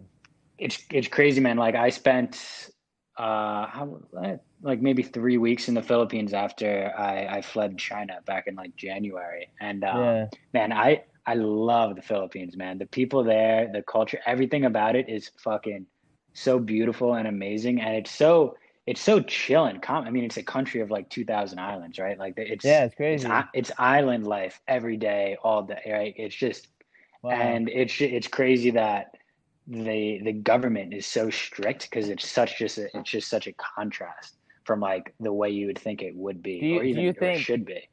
but do you think the strict regime of the government contributes to like the chill aspect of the country in terms of like crime and people just like following the rules? Mm, could be, Like that could type of be to does that coercion like contribute to like the state of. people aren't getting out of line as much. It Yeah, could be, man. It I've definitely always could wondered be, that. but Yeah. I think that like in terms of Duterte, like I think that there's a lot of bad thing. Like he's cracking down really strictly on drugs, man, and it's like Yeah. Yeah. Super that scary. it's hard to determine like the correct way to proceed with that because if you look at America and like the crackdown on drugs, like the war on drugs back in like the 80s and 90s, Mm. and even today, it's like those those incarcerations are not, in my perspective, just for the most part. Like Oh, if you're 100%, busting bro. somebody selling like a gram of weed or whatever it is, and so it's like I think it's hard to say like if it's I don't know if it's a good thing to be having because like sure maybe less people are doing drugs but at the same time I think it causes a lot of just But social strife. But I yeah, will say though, talking about all this stuff, like I in large, like every country I've been to, I think people from America basically, they always ask me, one of the first things they always ask or talk about is like the political state of the country. yep. Um, but like that is so disconnected from what's actually going on in the country. Like the Philippines is a perfect example. Like I think that like all these things I'm talking about, I did not witness any of that during my time in the Philippines, right? Like Yeah. I one of my I remember specifically one of my family friends asked me like brought up Duterte and like just asking about how I was going. It was like worried that I was there, and it's like it's not. I mean, the Philippines is incredibly chill. The people are incredibly kind. Everybody speaks English, which is awesome. And so it's not reflective.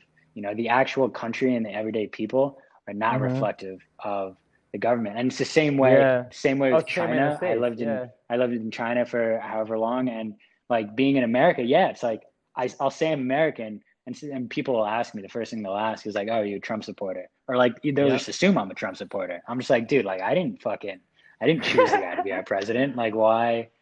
I have a funny It's story just about that weird. too. It's weird I that people like connect governments with people when it's just not the way it I is. know. I was taking the bus back to my site, and this was after um that like when Trump bombed like the dude from Iran, took out that military leader. Do you remember that? This was I back in do, like yeah, January, February, yeah. and the bus driver, it was really loud in the front of the bus, and I was about to get off of my stop.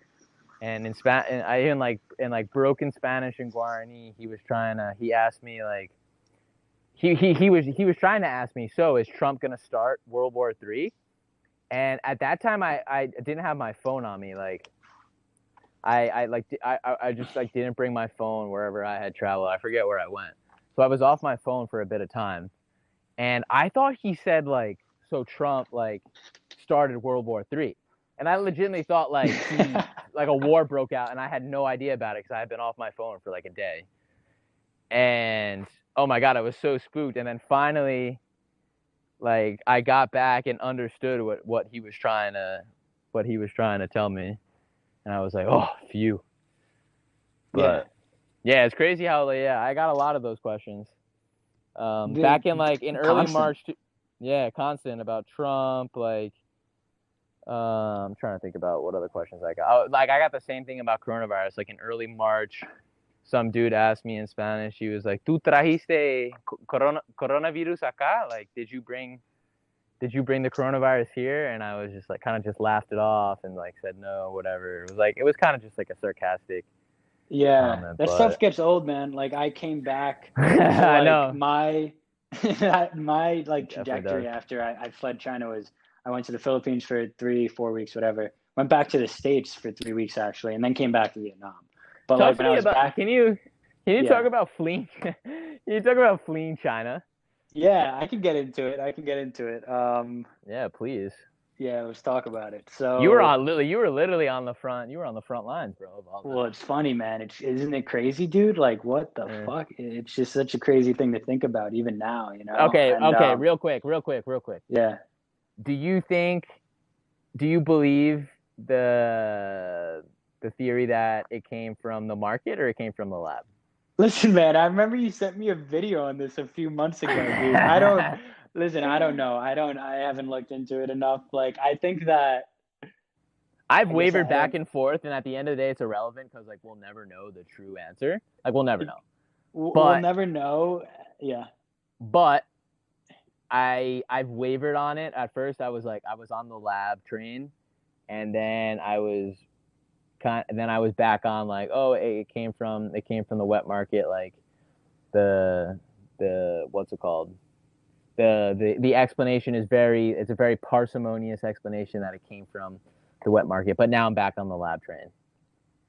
Now you're back on the After lab after train. hearing after hearing that objectively the transmission rate of the virus is incredibly low, if not close to zero outdoors, because it dies in UV light like almost instantaneously. Right. Meaning, but the transmission rate indoors is really high. Just like a bacteria, just like humans or any other creature, a plant, things evolve. So if this virus has a high and I'm not a doctor, I'm not a scientist, although I do have a BS. The virus, it's got a high transmit. The dude was saying it's got a high transmission. I'm kind of just regurgitating what this epidemiologist was saying, or no, evolutionary biologist, saying that if this virus evolved in an indoor environment, when you evolve to an environment, you become more fit to an environment. You become more like likely to like survive and reproduce, meaning that the transmission rate of the virus, the fact that it's high, quite possibly leads to the fact it originated in a lab environment, in an indoor closed environment where the transmission rate is high, right? Because if it like let's say it jumped. Let's say we take like the wet market theory to be correct. That's an outdoor environment where like UV light is present, like the environmental conditions are present.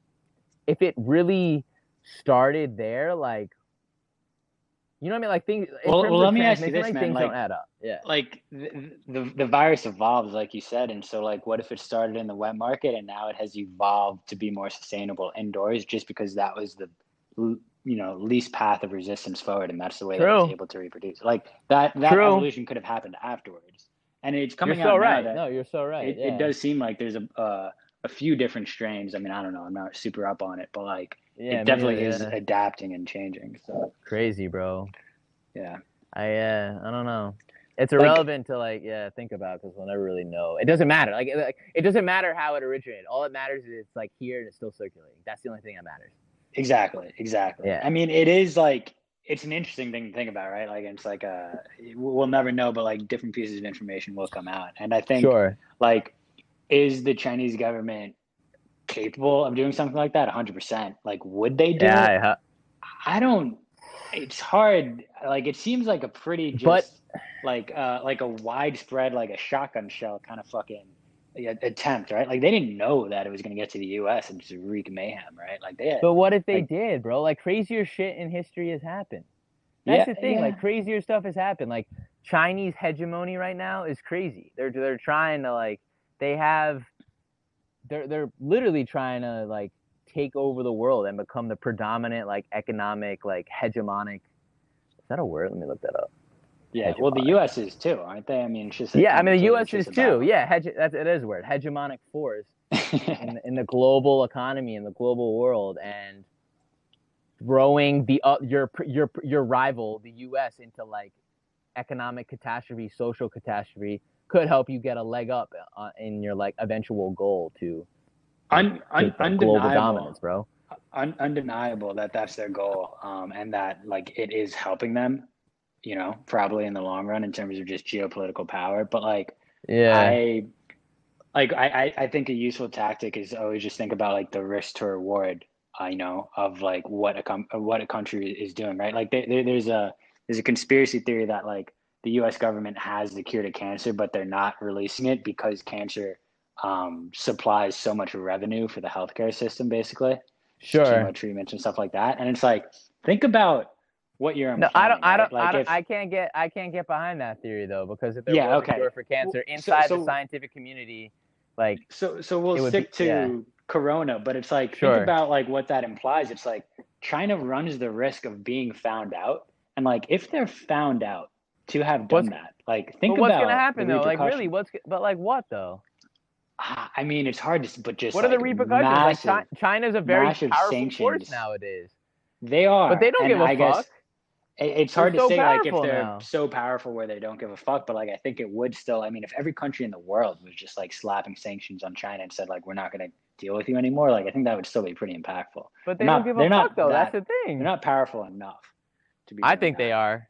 They Dude, they other are. than the They are United States, incredibly. China's like the now are like the number one Yeah. hegemonic force in the world. It's crazy. Well, let me ask you this. There's Actually, let me Chinese ask you this first. developments in Africa now, Jamaica. Like they have Well, special so interests in Latin America. It's crazy, bro. do you know? Have you heard of the Belt and Road Initiative, the BRI? No, no. Dude, so that's literally what you just said is most likely connected in some way to the BRI. And man, it's the most diabolical fucking Let like me hear it. Let me shit hear it. you'll hear about, man. And it's basically what it is. China has so much money, man. Yeah, And bro. their hand, right? Like their play right now is the BRI. And what they're doing is going into all these developing and underdeveloped countries and basically loaning money, supplies, and knowledge to build airports, roads, ports, all My these guy, they're doing things that in that Paraguay. There was a bunch they're of like doing it.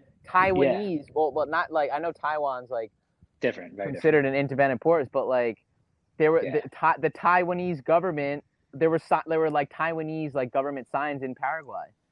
yeah, yeah, Crazy. yeah, yeah, dude, it's everywhere, man, and especially in Yeah. Africa, like you said. And it's like, and so they're putting all this money, all these investments into these countries, and these countries, it's not free money. These countries are now going to be in debt to China by with Exactly. billions of dollars, man. And it's like these are all things that countries need to develop, right? Like these are the building blocks of what a developed country is. Like literally thinking about like water and like when talking about like the dirt roads in Paraguay, like having a paved road compared to a dirt road is means so much in terms of like the state of True. that group of people. Like having a paved road is so important for just But it supplies and like also, medical but I, assistance. And so yeah. yeah, But I also heard a great perspective from one of my Peace Corps volunteers. I forget who it was about the detriments of like development of like a dirt 100%. road, of like There's a paved road. Like for example, there's a small community, small beach community somewhere in the developing world. They get a asphalt road. Now it's more accessible to tourism, and then a bunch of big like hotel companies come in and they buy up property on the beach. They put up these giant hotels and start pushing out like yeah, yeah, yeah. the small business owners. I mean, it Is like is. in It's theory like it's there's yeah. yeah. It's very true, man. What you're saying, and like it also like yeah, you see so many happy people living the way they're living, like out in the countryside in Vietnam or in Paraguay, and it's like you realize that you don't need that stuff, right? But Yup. it's like the thing is, it's like there's a very strong argument for like using basically statistics saying like, listen, man, we're going to build these roads. Child mortality rate's going to go down. Like we're going to get vaccinations to people quicker. People are going to live longer. They're going to get better access to education. It's like these Yep. arguments are like very strong. Like you can't, nobody would deny that, right? Like nobody's going to say like, no to China. Like nobody's going to say like, don't help us out. Don't build all these great things for our society. Like even though in the long run, it does turn into all that bullshit like tourism and people just kind of being sucked into the machine of like modern society and working for a corporation rather than working for the countryside. But it's like, but like the argument is so strong and it just it doesn't make enough sense to just not do that. Like it doesn't make For sure. doesn't make sense to not develop, right? For sure. And so everybody's basically going to take that handout, not handout, but everybody's going to make that deal with China. And it's scary to think about. Like it's billions of dollars, right? And they've been doing this for years now. I even have a few friends back in Beijing that actually work for a think tank that supports the BRI, and I'm just like, what the hell are you doing, man? And so, like one small example is Tibet, right, in China. So like in the 50s, the Dalai Lama used to live in Tibet, right? They were separate from China in the 50s, but then China came in and took over, right? They made it a part of China. To this day, is still a part of China. The Dalai Lama to this day still lives in India because he was kicked out. And Tibet, man, to me, it's like the countries I love the most are like Thailand, Nepal. I would love Tibet, but I've never been. I was in Nepal a few months back. I'd love like, to go to Tibet, bro, and like study Buddhism and do some like Tai Chi. Dude, it's just like it's got to be the most just powerful and spiritual awakening place like in the world, and there's so much history behind it. And China dude. has moved in and destroyed so much of it, dude. Like Like how so? They destroy. Well, in the 50s when they took over, they destroyed everything. They destroyed every temple, every old artifact, right? Like when Mao Zedong was in power, like the Cultural Revolution, bro. they were destroying everything that resembled the past. And to this day, like you can't go to Tibet. If I wanted to go to Tibet, what you'd have to do is you'd have to pay literally like $2,000 to sign up for this guided tour where a Chinese government official comes with you, right? And they accompany a group of people and they kind of take you to these predetermined locations around Tibet, and you're not allowed to interact with the local people. And so there's really like no way for people to get to Tibet these days, like to actually see it. And like the argument they make is like, and Tibetan people like do not like any of this shit, obviously, right? Yeah, of course.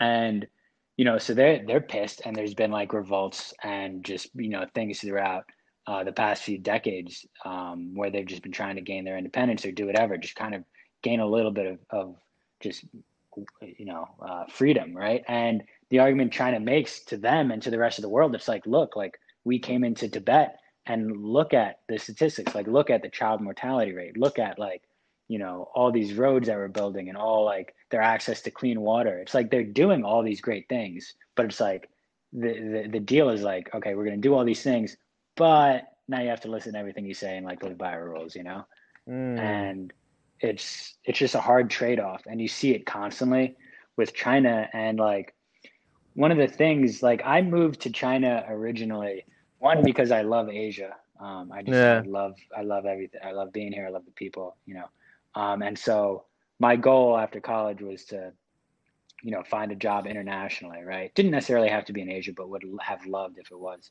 And I ended up finding this gig in Beijing, and it was more. How'd you find it again, by the way? How'd you come across that opportunity? I literally, man, I was at my apartment, and like a few friends were over, and like one of the girls like mentioned it, and she kind of just like offhandedly mentioned it. She's like, "Oh, I applied to this really cool company," and I was like, "Wait a second, you need to tell me more about that." And I just like got connected through her. Cool. So just word of mouth, basically. Did she get into it? She get accepted? It's funny. She got accepted, but then she decided not to go, and I was bummed out about it because I thought we were going to do it together. But for sure.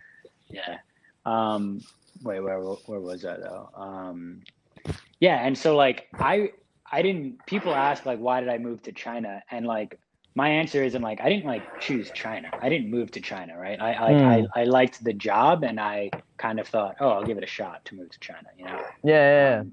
and I didn't really know too much about it, man. And oh shit, I do love it there, like no doubt. Like I love the Mm-hmm. people, I love the food, all that stuff. But it's like being there and living there and learning more about like the history and what's going on, and like people, places like Tibet or like the Xinjiang region in like Western China. I don't know if you're familiar with it, but there's been a lot in the news about all these like re-education camps in Xinjiang, which are basically just prisons. But it's like living there. Yeah, bro, I heard about that. I have these feelings of like you're supporting this communist regime that's just doing so much bad around the world, and it's For like sure. just by living there, you're supporting them, right? Like I'm spending money there, doing all this indirectly. stuff, Yep. and yeah, man, it started to really like get to me a little bit. But then I ended up leaving because Corona anyway. But My yeah. Tai Chi teacher was telling me about how a lot of the original like Tai Chi masters and like Tai Chi forms have been lost in China because the government like took over a lot of the schools and then like made their own form that like doesn't involve a lot of the martial art aspects of Tai Chi. It waters it down because like they don't want like citizens like well versed in like Tai Chi and like martial arts. Yeah, man. You know what I mean? They want to be totalitarian. They want to have full control. They hate like all religion. They hate all tradition, man. Like anything old, they just are They're trying to just like they're trying to like purify and make it like a homogenous society. And it's so sad because it is incredibly homogenous. But it's so sad because China has such a rich culture, but like Confucianism and like Taoism, like all these things have been destroyed, man. Like it's very sparse. That's so sad to hear, bro. Like there is like hardly any, yeah. And I will say that I've only lived in Beijing and I've traveled to a few other cities within China, but I don't think I've lived there long enough to truly. I mean, there's 1.4 billion people, right? Like I've never been deep in the countryside, right? Like, so I can't speak to everything, but in general, totalitarian government, destroying all that stuff. And I mean, it all started in the 50s when Mao Zedong came into power and the communist regime was first appointed with like the Cultural Revolution and the Great Leap Forward. We don't have to get into that, but like, that's a lot, bro. That's another rabbit hole. Yeah, it is. It really is. But where were we, dude? Fuck, Corona and like me fleeing China. Yeah, the front lines. The front lines of the virus. You're on the front lines, dude. And January. One more thing before I get into it. It's like when I first moved to China, I remember this so clearly. I said to my dad, I was like, listen, man, like China seems pretty, it just seems like really just wild. Like a lot of things are happening there, man. Like it's a wild kind of place. And like, it would be cool to see something go down in China while I spend the next 2 years there. Yeah, that'd be like, crazy. Obviously, I don't want to see something like where I'm like putting myself in harm's way, but like just something. And it's like this whole Corona thing happened, and this is like exactly the type of thing I was referring to. But and also the whole Hong Kong thing happened. I mean, to be in China during Hong Kong is pretty wild as well. And that's also just yet another example.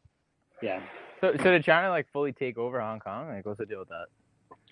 Dude, yeah. Well, so like a few weeks back, I mean, they instituted that new law, basically taking over like the police and like the just the policing system in Hong Kong. So they have pretty much full power over like the people and who they're going to basically prosecute. And prosecute almost sounds like there's like due justice, but it's like it's kind of just like choosing who they throw in prison. And so they pretty much, yeah. And the protests were originally against like China, like interference and aggression in Hong Kong, because Hong Kong's always, since they gained independence from Britain, has been an independent, and like governing body. The thing is, that's exactly what it was. I mean, there was one specific law that China was trying to pass that basically used really vague language, and people in Hong Kong kind of thought that it would. It was an extradition law, so people that were tried in Hong Kong could be extradited to the Chinese mainland to be tried. And basically what that would allow is like China to just have like too much power on like the judicial system in Hong Kong. So that's how it originally started. But like you said, when Hong Kong was basically released, and I think like 1997, I want to say, that could be wrong, but like ever since then, the Chinese government has been like slowly encroaching on Hong Kong and their freedoms, like one by one, like law by law, right? And that's kind of what they do with a lot of places.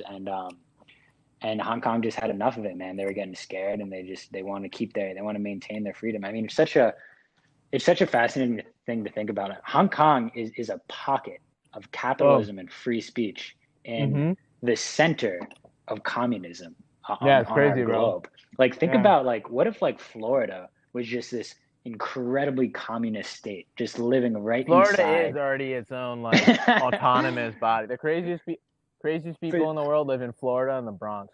But you know what I mean, though? Like, it's such a crazy thing that there's just like a pocket of the opposite, like living amongst their people. It's just such a wild thing. And so one of the things so the area, it's called the Pearl River Delta, which is like consists of like Hong Kong, Macau, and then about like 8 other cities, which is like Have you been to Macau?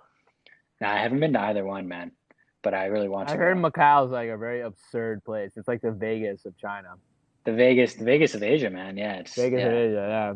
Yeah, it is. It is absurd. That's hysterical. All that Chinese money. But so another thing that they've been doing is that the Pearl River Delta is the most urbanized region of the entire world. There's about 8 like mega cities, all within like the same like transitory space. Like you can travel by train to like each place. And like when I say mega cities, I mean these cities have like 10, 15, 20 million people. Like, and so basically what they did to Hong Kong was like, and these cities didn't exist 20 years ago. Like they literally sprouted up in 20 years. Wow. They kind of like built all this stuff around Hong Kong, and now these cities dwarf Hong Kong in size and also economic production. And so it's like when Hong Kong originally came back to China, they accounted for 25% of Chinese GDP. Today they account for 3%. So it's like that's wild. Their sway and like they don't hold anything. They can't do anything. They're powerless. It was so you think it was like strategic on the Chinese government's part to like develop those cities 100%, around 100%. To redistribute the wealth. Yeah, I think it's like not even a like I think it's like a fact that they did that. I think it's like that's crazy. Yeah. And so it's really wild. Like, so what a crazy strategic thing to do, right? Like that's what I'm saying. It's not behind these motherfuckers that they started this virus intentionally. It's insane, man. It's insane, and that's just yet another thing that I just totally wholeheartedly disagree with. I hope nobody in China hears this fucking podcast. Yeah, that'd be fucked up, bro. You gotta keep this under wraps. That's why I gave that little preface of my views don't reflect the U.S. government or Peace Corps, just in case. Yeah, maybe I should do that too. Maybe, but say it. Yeah, say it. Just say it right now, just in case anybody's listening in the Communist Party. Yeah, my views don't reflect the Chinese government, and I'm just I'm speculating. I'm making observations. For sure. Allegedly, they created those cities to redistribute the wealth in Hong Kong. Just like allegedly, that virus leaked out of the lab. Yeah. Exactly. Yeah. Thanks for clearing that up for me. Hopefully, no problem, bro. From being sitting in a Chinese prison. Got you. But yeah, man. So to get back to Corona and ditching China, man. So I remember it clearly. It was a Wednesday, and that was the first day that like somebody mentioned Corona, like there's a weird virus in Wuhan. Didn't think anything of it. Whatever. Thursday, come into the office. A few people are wearing masks. I'm like, oh, why do you guys have masks on? Oh, because the virus in Wuhan. I was like, oh, really? All right. Like, sure. Yeah, I guess I should wear a mask. I don't know. Yeah. And then that Friday, I was going on a trip to Harbin Ice Festival. I actually have a post of it on my Instagram. They have the biggest ice and snow festival in the world. Man. I saw that dude Donnie Does went to it. I remember. Yeah. Dude, oh my God, you originally showed me Donnie Does, man. I can't tell you how much I fucking love and watch that guy. He's hysterical. He went to Macau too. Oh my God, he makes such great content. He's been everywhere, man. Living in China and watching his shit, like he he speaks really good Chinese too. Yeah, he is. He is good at Chinese. He speaks really good Mandarin. Mandarin, right? Pretty correct, yeah. And so Yeah, man. I've been trying to pick up Mandarin, or I was when I was living in China, and then well, I'll get back to that. So it's Thursday, and then Friday I'm going to Harbin, right? And we're thinking like we kind of questioned it. We were like, oh shit, maybe we shouldn't go to Harbin. Like we're taking like a 7 hour a bullet train, by the way. They have bullet trains all over China, and that Fire. just shows how developed and like crazy they are. But How much and so more developed they are than us we're trying to, in yeah, terms of just how quickly they infrastructure. could Yeah. they could do shit. And so we're thinking like Yeah. maybe we shouldn't go to Harbin, you know, it seems like things are getting kind of bad. And we decide to go. And Saturday comes around and the cases are just going up and up and up. And then I think it was like Saturday that they decided to quarantine Wuhan. And think about what this is. Like Wuhan is a city of Like 8 fuck, I million, actually right? It's crazy. Or something, so yeah, some. something crazy. Um, and they decided to quarantine, but I think they quarantined the region around. So it was about like 16 million people that they like basically Whoa. that they were just like, all right, everybody fucking freeze and go inside. And like the thing is, one that was the first time that was done, right? So that was a very foreign thing to do, right? Like today it's commonplace, but like so that happened. And also when China quarantines a place, they fucking quarantine the place, dude. Oh It's not like yeah. America, man. It's not like you're not stepping outside your fucking apartment door. You're getting like shot by a sniper across the street or something, dude. Like they don't Wow. they take that shit seriously. That doesn't actually happen. But you know what I mean? So it's like um and then and then on Saturday, we were starting to see all these videos circulate around WeChat, basically of like people in like public areas like fainting and like kind of having like seizures, and people being like, "What is going on?" And like literally dead bodies like on the side of I the know. road. I saw some of the videos from like And grassroots media reporters.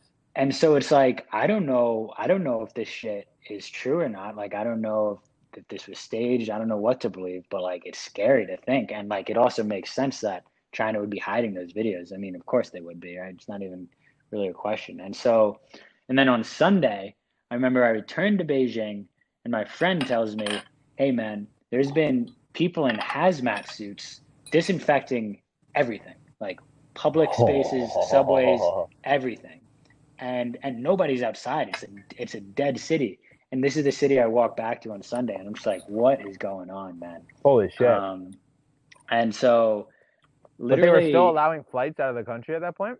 well, so that's the thing, right? So they were, and I realized that I was like, man, this has escalated so quickly that any day now I could be trapped in Beijing. Like any day Yeah. now, they could be closing off the country and I'll be stuck here during like who knows how bad this virus is actually going to get. So then Yeah. at that point, it's kind of just like a race against time. Like I remember on Monday morning, I called up my parents and I told them, I was like, guys, I got to leave China. And they literally had no fucking clue. They like had heard of Corona, but they didn't Who? know that it was like a thing that was Who? like gonna my parents, Oh, word.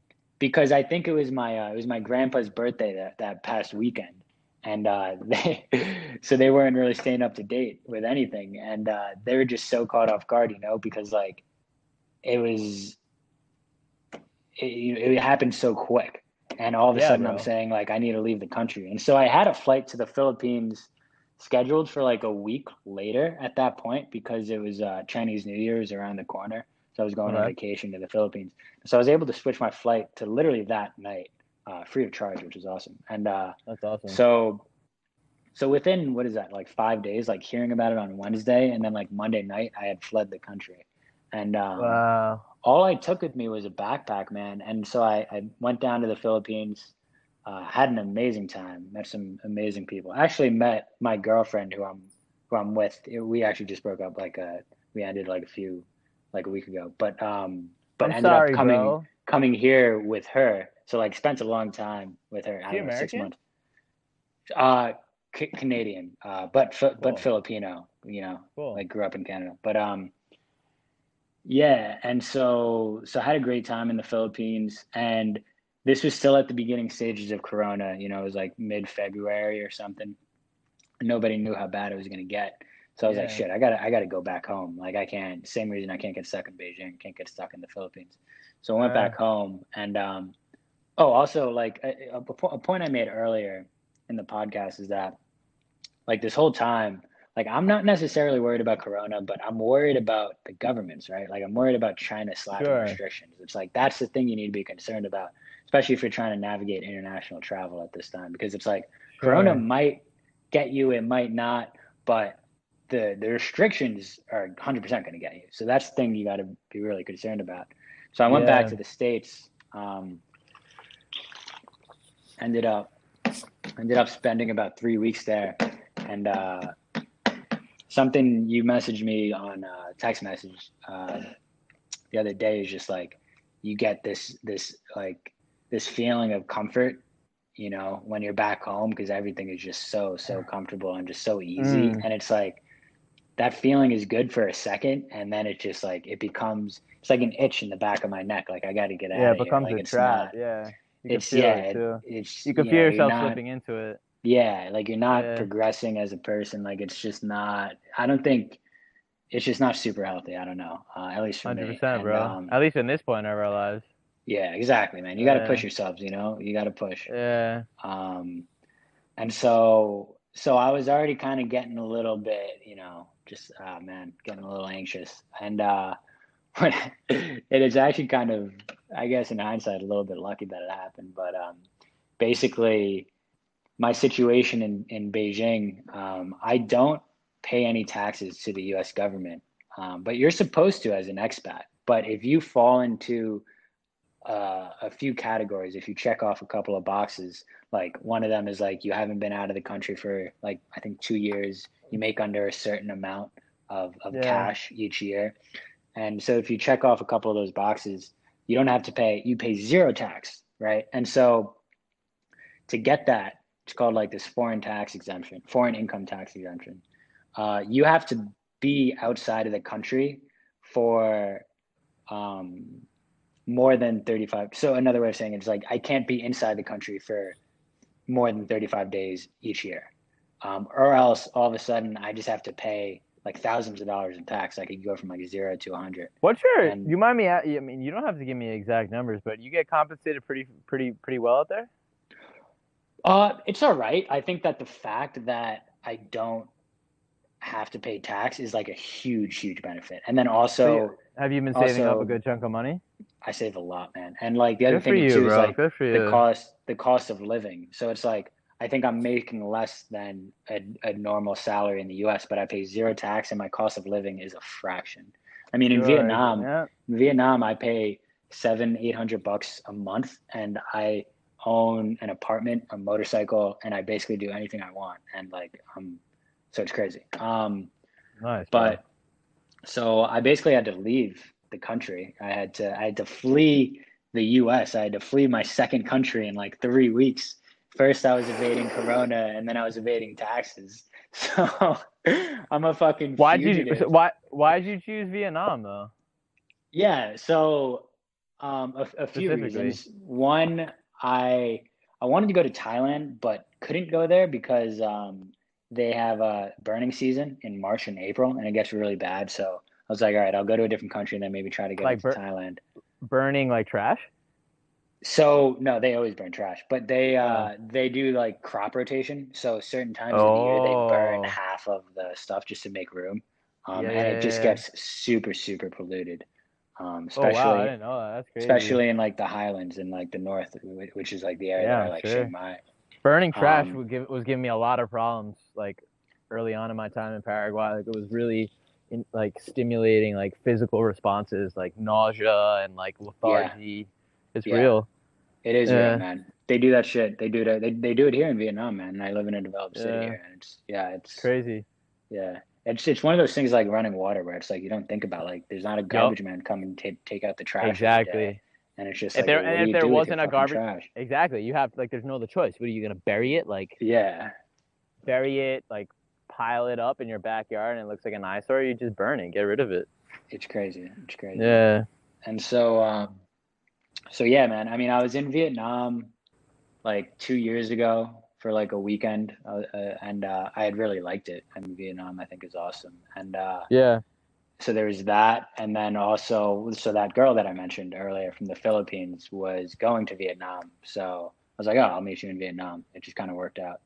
Um, so. Gotcha. Okay. So that's why I settled on it. I mean, but I did not. I mean, even when I got here, I kind of anticipated that I'd have like 2 or 3 weeks, and then I'd have to return to China, to continue working. Yeah.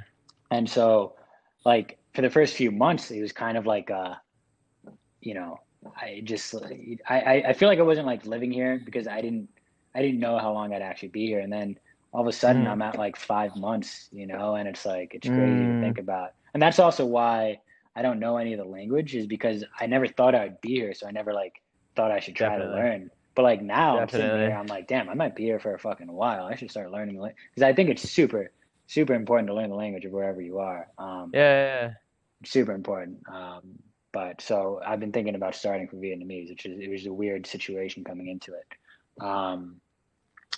And Do you so think do yeah, you think man. you're gonna ride it out? Like, do you think you'll ride it out till June until your contract's up? Like, could you possibly start working from home if you were Well, to come no, home? yeah, no, yeah, dude. So I work, man. I work remotely Yeah. online. Yeah. So I can work But in from theory, you could anywhere. do that wherever. Yeah. Yeah. Yeah. Yeah, yeah, man. You can go wherever. And so I Dude, stay think, home. Stay there till June. You don't want to be here in the winter, bro. The winter's gonna be bad here yeah, you just with got to the be inside, huh? election and then the virus, bro.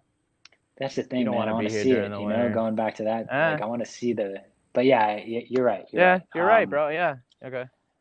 But shit, where were we? So, About being not expecting being in Vietnam. yeah. Yeah, so didn't expect to be here. Ended up, been here for about 5 months now. Yeah. 5 or 6 months.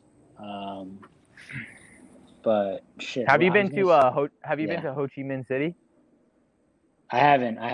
So Ho Chi Minh is in the south. I've been to Hanoi a few times actually, which is in the north. I I did remember that about that was a like a Black Ops yeah, like multiplayer map. Hanoi was. Yeah, because That's like mad Black fun. Ops was about like the Vietnam War, so some of the maps Yeah, were yeah, like yeah, yeah, yeah, yeah. Hanoi. Exactly. Not Yeah. funny. And so I've been there. I actually did a month, about a month and a half, long road trip with just me, my motorcycle, and that same chick I keep mentioning, and another Cool. one of our friends. And so I went up to the north, like, yeah, man, hung out everywhere. Stayed with people in the village, man. It was awesome. So I did that. How'd you? Did she?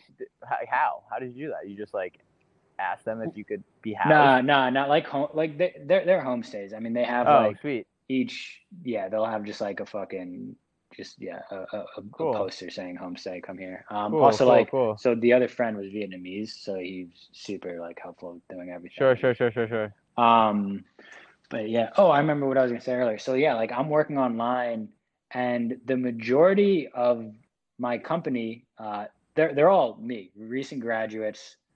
There's about 40 of us, recent graduates from university in America with a 2-year contract in China.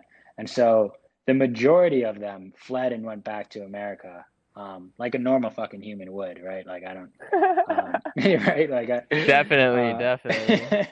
and so But you're not normal, KY. That's why that we like you. You're not normal. that's where they all are right now. And so, you know, China is not letting anybody from America come into their country for who knows how long. I mean, between Yeah. Corona and rising tensions. And so my contract period is until June. And if I was a betting man, I'd bet that I'd be working online until June. So yeah, I can pretty much go anywhere, man. And who knows? Maybe I stay in World. Vietnam. Yeah. I would Maybe I say come back. the world is your oyster, but it's really not during coronavirus. It's No, actually the it's not. complete opposite. Not at all, Can't man. really I mean, go the anywhere. borders are entirely shut. It's sad, like a few other countries in Southeast Asia, right before this new outbreak in Vietnam, were talking about opening up borders, like restricted access to other people in Southeast Asia. So that would have been nice, but Yeah. yeah, who knows? It sucks, So man. I had so many plans to travel. So many plans to travel. I was gonna go to yeah, Argentina, Brazil. I would have been in both countries by this time. damn, It's a yeah, I feel shame, but that. Yeah. I did too. I mean, like for my job, I have to do these visa runs every 2 months, and it's nice. My company actually pays for them because I'm on a business visa instead of Sure. like a work visa. So it means you're like basically in the country like on a work project, but the way to get around it, you just come and go. And That's so cool. I had a bunch of trips lined up too. I was going to Hong Kong, I was going to Taiwan, I was going to all these places. But I still am in Vietnam, so it's nice. But yeah, I feel that, dude. Dude, I'm thinking about getting, this is really random, but I'm looking at my feet right now. I'm getting 2 huge foot tattoos, bro. Hopefully before I leave to Oregon. No way. I, You're I gonna like, wanted, well, we can, this could be a good like transition thing. Originally yeah. I wanted to get like 2 eyes. Like well, after getting the 2 tattoos, original tattoos on my feet, I want to like fill out my feet. And back in like after I got these, I was like set on getting like 2 eyes on the top of my feet. And then I microdosed LSD with some people that live on this block Love like it. 2 months, like a couple months ago, yeah, back in May. Awesome. And I saw like I started seeing cat eyes in the sky. Like the clouds started to form into just like cat eyes. It was crazy. And like abstract like cat faces. And then yesterday, I took some psilocybin mushrooms with somebody else, and in addition to some other wild shit that went on that maybe can save for a different podcast that can be solely dedicated to this subject because I feel like I could talk a lot about this. I started seeing like abstract human eye. Like when I closed my eyes during some point during the trip, I was seeing like red, orange, and bright pink like colors, and in those colors like human eyes were starting to appear like rapidly, and they all seemed like human eyes I knew, but I couldn't really like figure out who they were just because they were coming and going really quickly. And then during a different circumstance, I stood up to try to do some Tai Chi, and I was hitting this pose called hugging the tree. It's like you kind of stand up straight, bend your knees a little bit, keep your back straight, and put your arms up in front of you like you're literally hugging a tree. So kind of like putting your hands in like kind of like a circle, and just like relaxing your mind and like focus on your breathing to help your body like sink into the ground and become like relaxed to like start the actual Tai Chi form. And while I was doing that, when I closed my eyes, I started seeing the colors again. And then all of a sudden, this kid, I shit you not, bro. I shit you not. This sounds like super corny. And I like this, if I was like talking to like my younger self, I would have like thought the same thing. Like, wow, this is like a bunch of bullshit. But I actually experienced it. I saw this like one singular eye start forming in like the middle of my like closed field of view. So like kind of right by like where my nose like kind of like meets my eyebrows. And then like there was like a geometric shape like There's starting to some super spiritual people that are gonna listen to this that are just jizzing right now. The yeah, I third eye, know. man. I know. They're getting so wet right now, but it is real. It happened. This like irregular like polygon started forming around it, and then all of a sudden my body kind of went limp and I couldn't really feel anything but like my mind. And then all of a sudden my hands unconsciously started separating from each other. It kind of felt like it was some sort of like gravitational or like magnetic pull, but it wasn't my mind doing it. They were literally like acting on their own, and they just started coming apart. It was crazy, bro. And I opened my eyes and I like screamed towards the other person I was doing it with. I was like, holy shit, like you're not going to believe like what's happening right now. And I was able to replicate it. And yeah, Replicate it, meaning like I could do it again. experience it again? Yeah, Really? I was able to do it again when I got back to hugging the tree and like closing my eyes. And dude, I'm convinced that That's tough to do. I activated or just slightly activated or came into contact with my third eye, bro. Yeah. Man, and then I'm gonna bring this all the way back to the tattoo thing. Wait, sorry. So Yeah, was this LSD or mushrooms? Which one? This was mushrooms yesterday. This was yesterday. Okay. But like the common theme between like like I hadn't done LSD or mushrooms before like the actual the idea of the eye tattoos on my feet evolved. Like that evolved before both of those. But now after doing them and having like a message, some like connected message about eyes, I don't know. I kind of need to investigate it further. But because like a week, I say this because a week and a half ago I had changed my foot tattoo idea to maybe getting like a giant crescent moon on like my left foot and then just like a giant like sun on my right foot. But now I kind of feel like I maybe have to like change back to like the eye design after what I experienced yesterday. Yeah, it's been good vibes. Quarantine's been it's been a very weird time, I think, for everybody, but I'm grateful for it.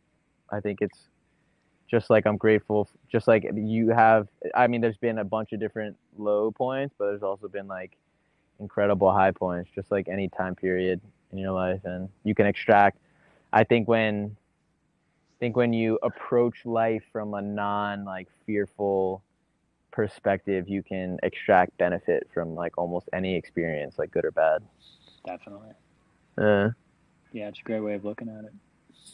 We should wrap it up there, bro. I kind of just killed that. That was very well put. I'm not gonna lie. That's it. We're done, folks.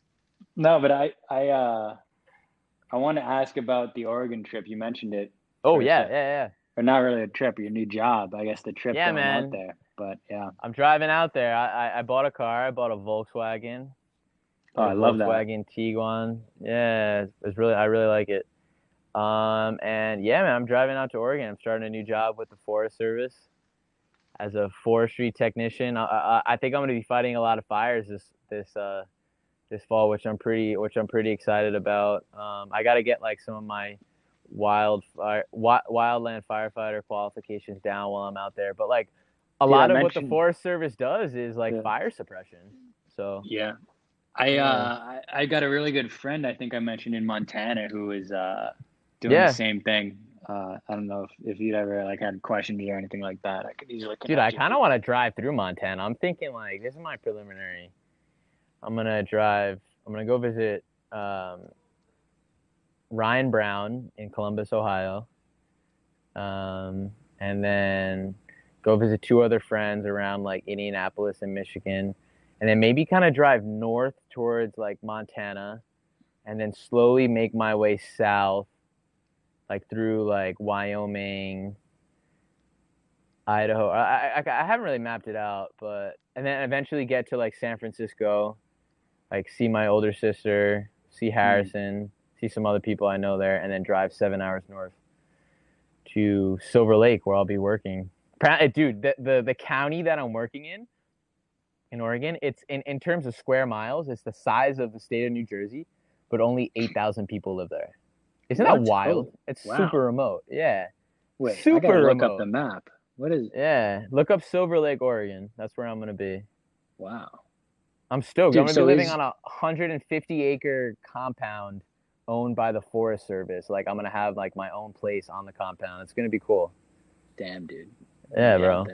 So are you going with my brother? Or... No, your brother, I mean, I don't want to...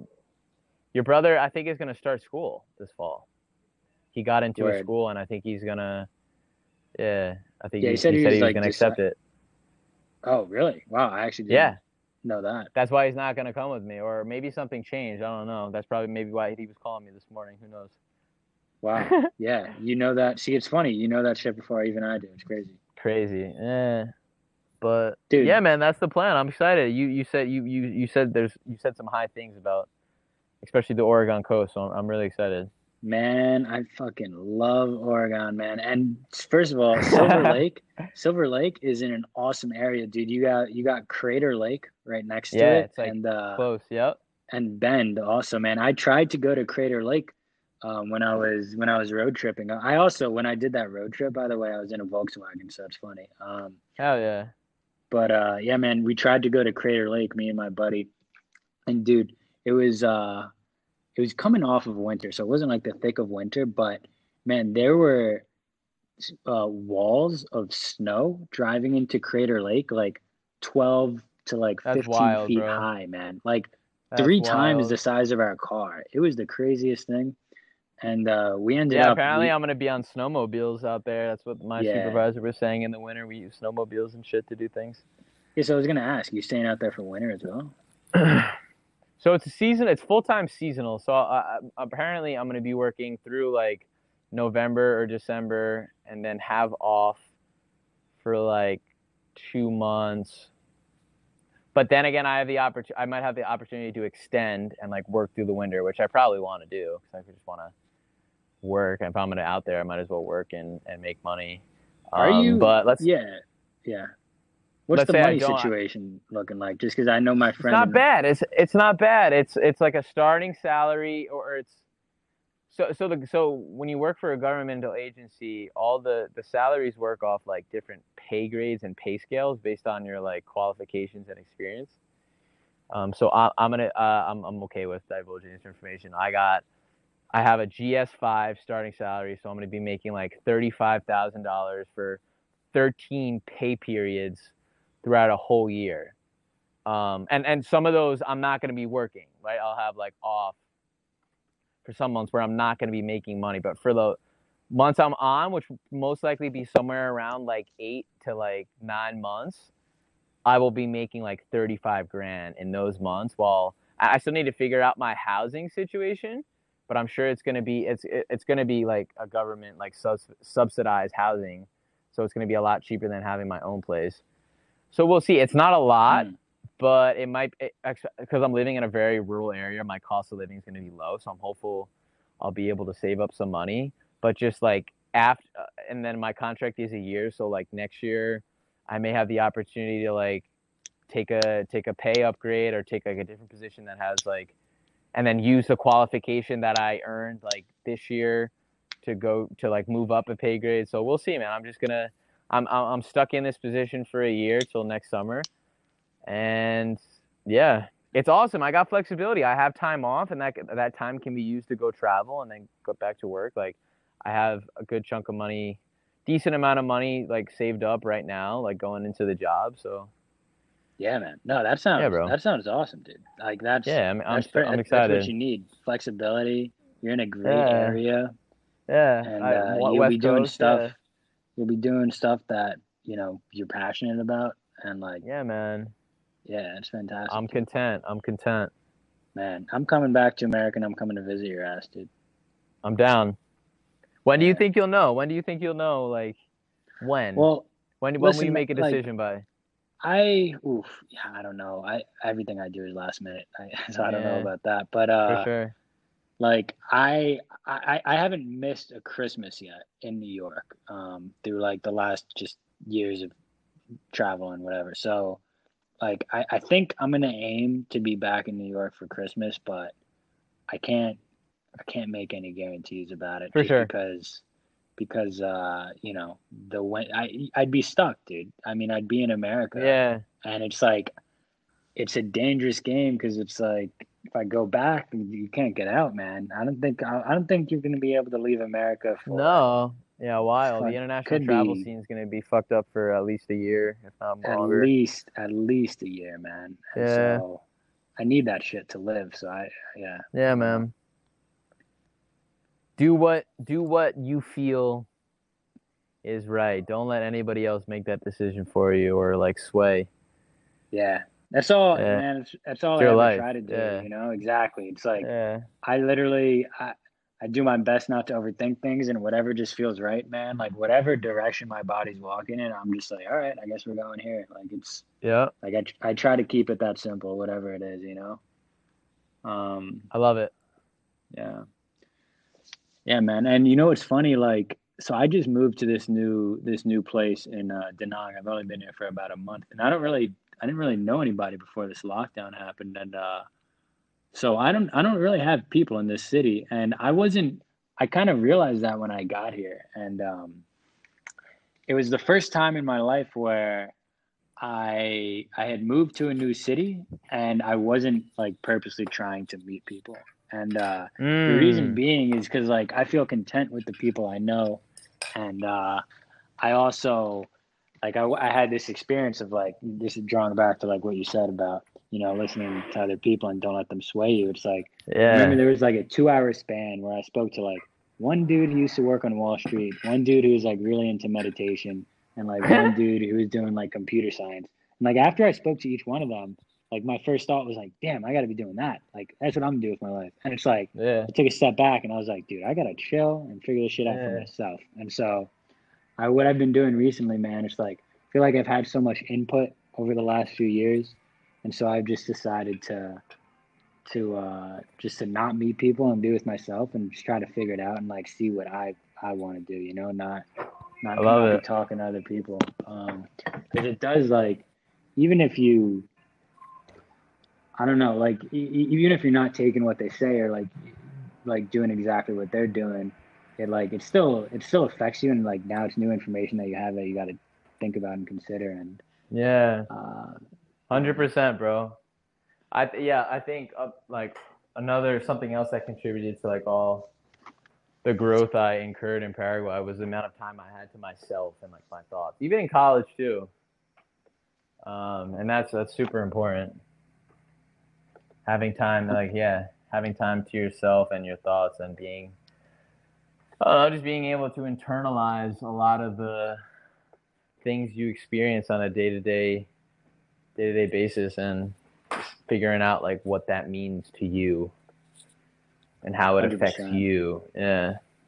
100%. And I think like I think meditation helps me with that a lot. Like I one of the things I realized too is that everything is just oh shit, my phone just dropped. Everything is just consume, man. And like I'm not even in America, but I just constantly feel like I'm eating, and then I'll scroll social media for a second, and then like I'll turn the TV on, and then I'm on my computer. It's just like Mm-hmm. consume, man. It's like Yeah, it's you got to get overwhelming. away It's from that. You yeah. got to get away from that, and you got to like chill and be with yourself for a second and just take things in and process. And yeah, it's important. And I think that like you can get caught up with other things and like not take a second to do that, but it's a dangerous game you're playing. But I mean, yeah, man, you going to Oregon, it sounds like you'll have some good time, man. You'll just be out there in the wilderness, dude, working on that beard. So You still got a beard, oh, I'm working on it. I've been actually literally just looking in the mirror. right? Yeah, I need to get. I'm trying to get it like yours. I need just like I Man, I need to shaved grow mine, in dude. a little bit. I know you don't rock it anymore. Nah, dude. Too hot, right? It's just I don't know, time for change. Felt Time right. for My change. body was walking in one direction. I said, all right. Gotcha. Yeah, I'm gonna let this rip. Honestly, it's finally like really starting to grow in. No more like baby beard anymore. So I'll send Yeah, you a pic when I get the chance, when it really gets nice and fluffy. yeah, dude. How long has it been so far? I think I trimmed it like like a 2 3 weeks ago, probably 3 weeks ago, 2 weeks ago, 3 weeks ago. Yeah, For sure. it's coming in. It's starting to come in. I'm looking at it right now. Yeah. Oh yeah. There you go, buddy. Yeah, I ended up shaving mine because I was I was in the office in Beijing and like Hmm. dressing nicely, like button down, whatever. For And then sure. I got this caveman style beard walking into I the know. office. Yeah, it's tough. That's a tough like. Yeah, that's a tough like distinction. And so I just had to make a call, but for you, man, being in Oregon, doing what you're doing, Oh yeah, I'll be fucking, able to embrace it for sure. yeah, And my dude. hair, dude. I've been growing my hair for like a year now. I haven't Yeah, cut my hair in a really, year. Yeah, it's it's a nice and long long. time, dude. Yeah, That's what man. I'm trying to do now, actually, is grow my hair out, see what happens.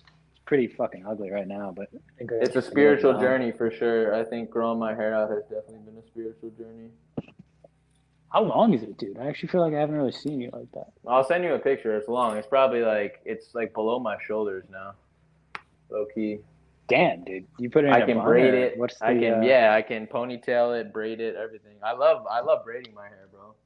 damn. Good for I you, think dude. braids look beautiful. On girls Yeah, and myself. I noticed a few pictures of you in braids. Yeah, they're fire. I don't know how to do it yet, but I want to teach myself how to do it so I can just like easily give myself braids. Don't have to worry about other people doing it for me. Yeah, man. All right, brother. I'm gonna go give your brother a call. Isn't that funny? I'm gonna trade you for your brother because he's trying to get a hold of me. Yeah, I was just thinking, Ben, we spoke for God. Well, why? Like, All over 2 hours, bro. Because the first one was probably like a 25-minute. yeah, I think at least, man. I think that might have So been close to are an you gonna hour. continue? You're gonna try to just continue to do these with just like your friends and shit?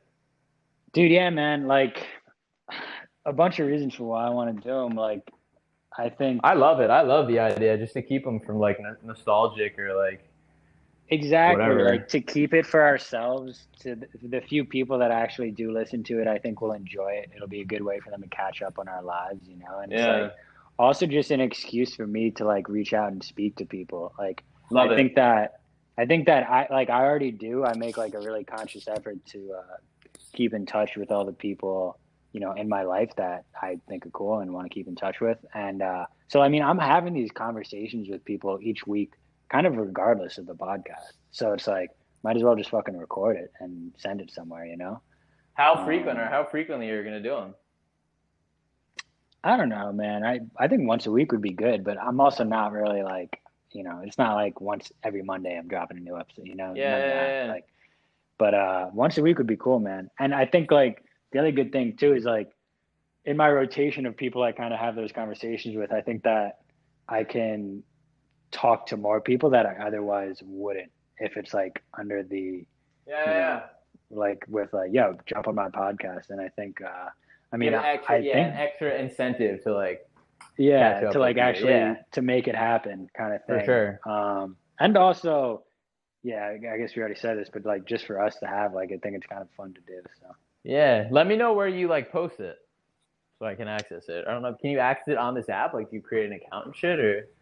So yeah, well I did, but I'm gonna put it on, I think through this app I can put it on iTunes and then like maybe Spotify as well. But I was thinking I'll just like make an Instagram post and then just put a link on it. Sweet, bro. I'm down. I'll share it on my Instagram, even though I'm not on it anymore. But I'll share it. Yeah. Oh really? Shit, man. Nah, it's all good. I'll go. Yeah, I'll definitely promote. I actually got to get back on Okay. Instagram to promote. Zach. Zach's coming out with like his first official song. Like Zach, he's been pursuing like music. Yeah, I heard. So yeah, I got to get back on there to promote his shit when help a friend out when he drops it. So For sure. let Yeah, me yeah. know, brother. All right, dude. Sounds good, my All man. right. It was great Yeah. catching up, dude.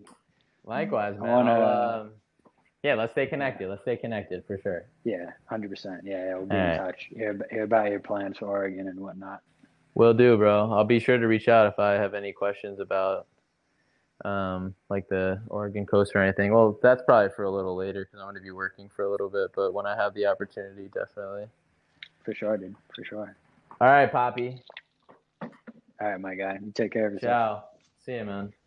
Bye-bye.